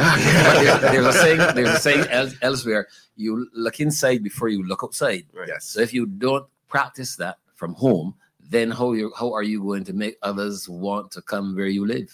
Well, I expect to see you in the Cayman Islands before the end of this year. But that is highly likely. I've been there before. I like the place. All right, I like this. Wat Zaravak had von Suriname. That's what you would say. What is it for Suriname? I agree. At the end of the day, I think what Minister was pointing out is the fact of, in terms of our main thrust for the year, but during the rest of this year, we're going to have an event in another Caribbean country, State of Industry Conference. On an ongoing basis, we do things to help our members look at that diversity that I was talking about, find ways to promote it. I don't think we can ignore the minister's point about being careful, if that's a term that we should use, in terms of promoting each other, since we really have a challenge getting there. But I think we do recognize the importance of that interregional market. We do recognize the fact that a significant amount of that market is business as well too, and it does continue. However, I think when persons think in terms of vacation, and you're right, they will avoid other Caribbean countries because of this issue right now. But CTO, I think we are positioning ourselves to assist members once that connectivity comes back, to market themselves as the gem next door, for lack of a better way to put it. Or I don't think there's a better way to put it, I should say. And the fact that something that we miss here in Barbados, for instance, is available in St. Lucia. And instead of necessarily traveling to our main markets for vacation, traveling to a destination nearby. So, and it is something that I will say we did note during the pandemic was a potential stopgap. And I think we'll look at it as a potential stopgap for the future if we have another pandemic. The fact that we can look at near shore travel as an alternative to long haul travel. So there's some things in the works, and I suspect you will see more about that in the coming months. If I said some more, I could add that if you're going to have the marketplace in Barbados, or in Dominica, when you're doing that, try not to at least look beyond the hotels. So you talk to businesses, or you send the notes to business places and to other places, PTAs, so that you not only touch hotels and restaurants, but you touch other people who would want to hear and who may be influenced by hearing what you have to say, et cetera, and the media would cover that too. There's a segue to that particular question from John Mathurin, who wants to know, is there any measured impact or data concerning the effect of tourism on SMEs and inner communities within the Caribbean region? So the nexus between, tourism and small businesses. That is an interesting question. I will say, in terms of the effect on, I think that was the question, tourism on small businesses. I think there was a study done a few years ago via funding from Compete Caribbean that mentioned the fact that, and I put it in this context purposely, in a lot of cases, when we have been focusing on small businesses from the community to based tourism type of standard, the fact that community-based tourism businesses tend to be the smaller ones and so on. And I think at that point in time, this would have been in 2019, that study pointed out that the average visitor was willing to pay top dollar for the products that those businesses were selling, since they were mainly indigenous. They gave the person the experience for the particular country and so on. So there is a very important impact. I think there might be a need to look at that, look at the update to that study post-COVID, although we don't expect that the effect would be any less. But the idea being that since they're in that part of the segment of the sector, the indigenous product part, visitors, because of the experience the minister mentioned, are willing to pay top dollar for those experiences. So SMEs are poised, in our view, and we have an ongoing community-based tourism program to benefit significantly from tourism.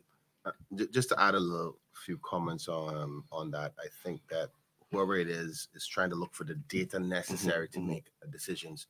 So I will speak to obviously the powers that be within the Secretariat to see if we can refine that information to offer any data that we have available to us. But more importantly, I think that is something to highlight is that the smaller businesses have been able to, some data will show you that they have been most resilient through the pandemic because they were able to maneuver quicker to the effects of the pandemic and remodel and reshape their business strategies to try to avoid the negative impacts. You see trends of asking for more authentic products. When you build a $100 million hotel, you design it in a particular way. You can't just go and say, tomorrow I'm going to change up the design. A small mom and pop product can maneuver themselves quickly to the trends. So they have had some benefit throughout these turbulent times to maneuver themselves. I just want to highlight that. Okay, thank you. We have to wrap up. With the permission of the chair and the SG, I'm going to entertain one additional question, and then we will turn to these gentlemen for closing remarks. Thank you very much. I'm just curious. I wanted to find out if you guys know the reason behind destinations stop collecting data as it relates to tourism spend. Why are we so concerned more about heads in beds as to why, the contribution as opposed to the contribution to the economy? I don't think it's that we're more concerned about heads and beds. I think the challenge that we've had is that the method used to collect expenditure data would have been hampered somewhat by the effects of the pandemic. The expenditure data was done mainly based on an estimated basis, direct question, and so on. And in a lot of cases, it was in person. And therefore, there was a challenge once the pandemic started to transition to digital collection and digital methods, other methods of collecting the data. So there has been some level of suspension. But as we mentioned, there are ways to derive estimates. It might not necessarily be on a specific level, but more on a global level. And I think we should see some changes to that in the very near future, based on some work that we're doing, so that we're able to ramp back up the ability to collect that. But we do pay very close attention to the expenditure on an ongoing basis. Sorry, Freeman, I just want to make sure I understand your question properly. You're saying, why do we focus our data analysis on numbers rather than the spend? Not specifically CTO, why you focus that. You mentioned that the member states some of them stop collecting the contribution that the visitors make. The surveys that would have determined. So if it is that they were focusing more on numbers as opposed to, forgetting. They being each member state. Mm-hmm. Okay. All right. I think the Acting Secretary General gave you a good answer, but I think that what you're trying to get at is a very important analysis that we have to do, which is, as you can see, that the ADRs have increased tremendously. So primarily in the Cayman Islands, we are at almost 90% of our 2019 numbers, but our revenues are past the 2019 numbers, interestingly enough. So, and that reality has to be examined from a sustainability perspective, because everybody wants to get back to what they used to make by way of profit. But we are also trying to analyze our balancing act of how we sell our environment as a way of tourism, because before COVID, it was over tourism that was a concern and how it had effects on our different environments. And then we started to focus on sustainability. Are we doing too much in one area and so forth? So what we have learned as a result of this rebound, at least what I have analyzed individually, not as chairman now for CTO, but as minister for the Cayman Islands, is that we can still make the same amount of money potentially with less people. Are we undervaluing our product as a jurisdiction? Is the willingness to pay for what we offer in the Caribbean should be re-examined? And will it stay at those prices?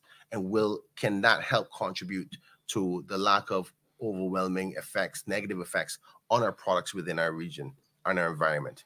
So all of this is, as the times are changing, I said to you before, so many different elements in this overall analysis. All the economists and the specialists are all trying to analyze all this data at one time. What does this mean? That's why we have not leveled out in what is the new norm, because it's still changing. But it's a good analysis to make, because I think each country has to their advantage now a change that has happened, a reaction, and how can that suit them best for what they want for their individual countries. I'll leave it there. Thank you. We're going to invite both gentlemen to give closing remarks. Just to wrap up, share your final thoughts. Before you do that, I'd just like to thank the Acting Secretary General, Neil Walters, on his continued stewardship of the organization. Not an easy task, bringing a group of diverse countries and territories together and make sure everybody's on the same page. And he certainly continues to serve admirably. And of course, the chair of the board and the minister from the Cayman Islands for his vision, his energy, his discipline, and his heart that he's brought to this organization over the last several months. First of all, Mr. Walters, and then Minister Bryan. Thank you, Bevan. I think what I will say is in terms of Caribbean tourism, we have significant opportunities in the face of some known and in some cases unknown threats. But I think the region's tourism sector is in good stead in terms of growth for 2023, barring any major catastrophe. And I think that we should see our resurgence to 2019 levels and beyond in the very near future. And that in itself, before going into expenditure, as my friend mentioned, augurs very well for the region and the economic future of the region. Thank you, Minister.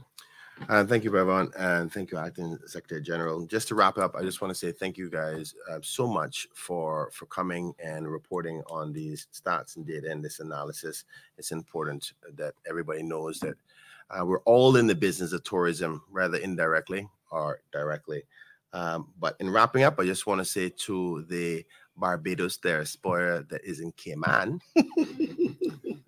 Barbados is amazing, and your former home is lovely, and they're treating me good, and we'll talk about it when I get back home. As for any Caymanians who are in Barbados, we're here till Saturday. I'd love to see you. Reach out to the CTO office. It's important that every country looks out for their diaspora wherever they go. With that being said, God bless you all, and thank you so much. Thank you so much, Acting SG, as well as Chair. It's time to, as a former news anchor, CBC television used to say, it's time to strike up the band. We're going home. Thank you so much for everyone's questions, your participation. We heard a lot of wonderful things today with regard to the trajectory for Caribbean tourism, a 10 to 15% uplift expected in 2023, 5 to 10% on the cruise side.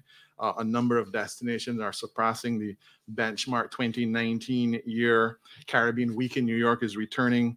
Airlift is something that has to be addressed. Regional marketing is key. Storytelling is key. And so it's been a very interesting discussion. The conversation obviously will continue.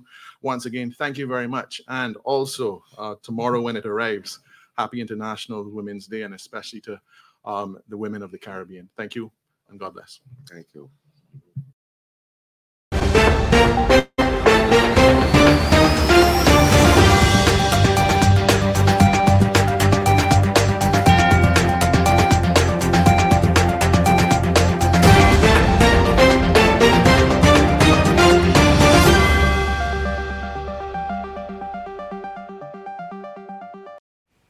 Hello, I'm Kevin Watler, and this is your CMR Daily Buzz. Here's a summary of some of Cayman's latest headlines. A new scholarship is now available for those individuals who want to pursue postgraduate studies in the mental health field. The Addison Kelly Memorial Scholarship has been created in memory of Caymanian teenager Addison Kelly, who lost her life to suicide on February 8th last year at the age of 16. With the impending expansion of the airport and runway, the Cayman Islands Sport Shooting Association is seeking permission to build a shooting range and training grounds near the future Airport Connector Road in Georgetown. The application site consists of the primary flooded mangrove habitat and incorporates part of the mangrove buffer zone. The Minister for Tourism and Transport, the Honourable Kenneth Bryan, is off island this week, hosting a series of internal meetings at the Caribbean Tourism Organization's headquarters in Barbados. As part of his itinerary, and in his capacity as chairman of the CTO Council of Ministers, Mr. Bryan will meet and greet the organization's staff and host a regional press conference to outline the Caribbean's tourism industry performance in 2022, examine industry trends, and discuss continued tourism recovery efforts throughout 2023. Now for your CMR weather update. It's brought to you by WG Charters. Sunrise at 6:40, partly cloudy skies in the morning with increasing clouds later in the day. Wind the temperatures at 83 degrees Fahrenheit and humidity at 70% like the forecast calls for. It will feel like it's in the high 80s or low 90s. Winds east-northeast at 10 to 15 miles per hour, and the sun sets at 6:33. At nighttime, the temperature falls to the mid-70s. Looking forward, similar weather conditions are expected. If you would like to know more on any of these stories, visit caymanmallroad.com or follow Cayman Mall Road on Facebook, Instagram, LinkedIn, Twitter, and YouTube.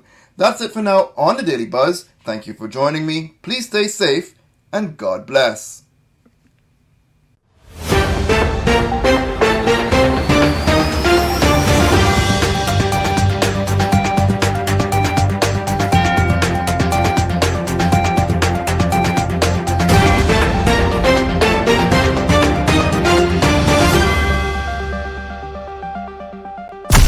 Thank you for tuning in to another episode of The Cold Hard Truth on Bobo 89.1 FM.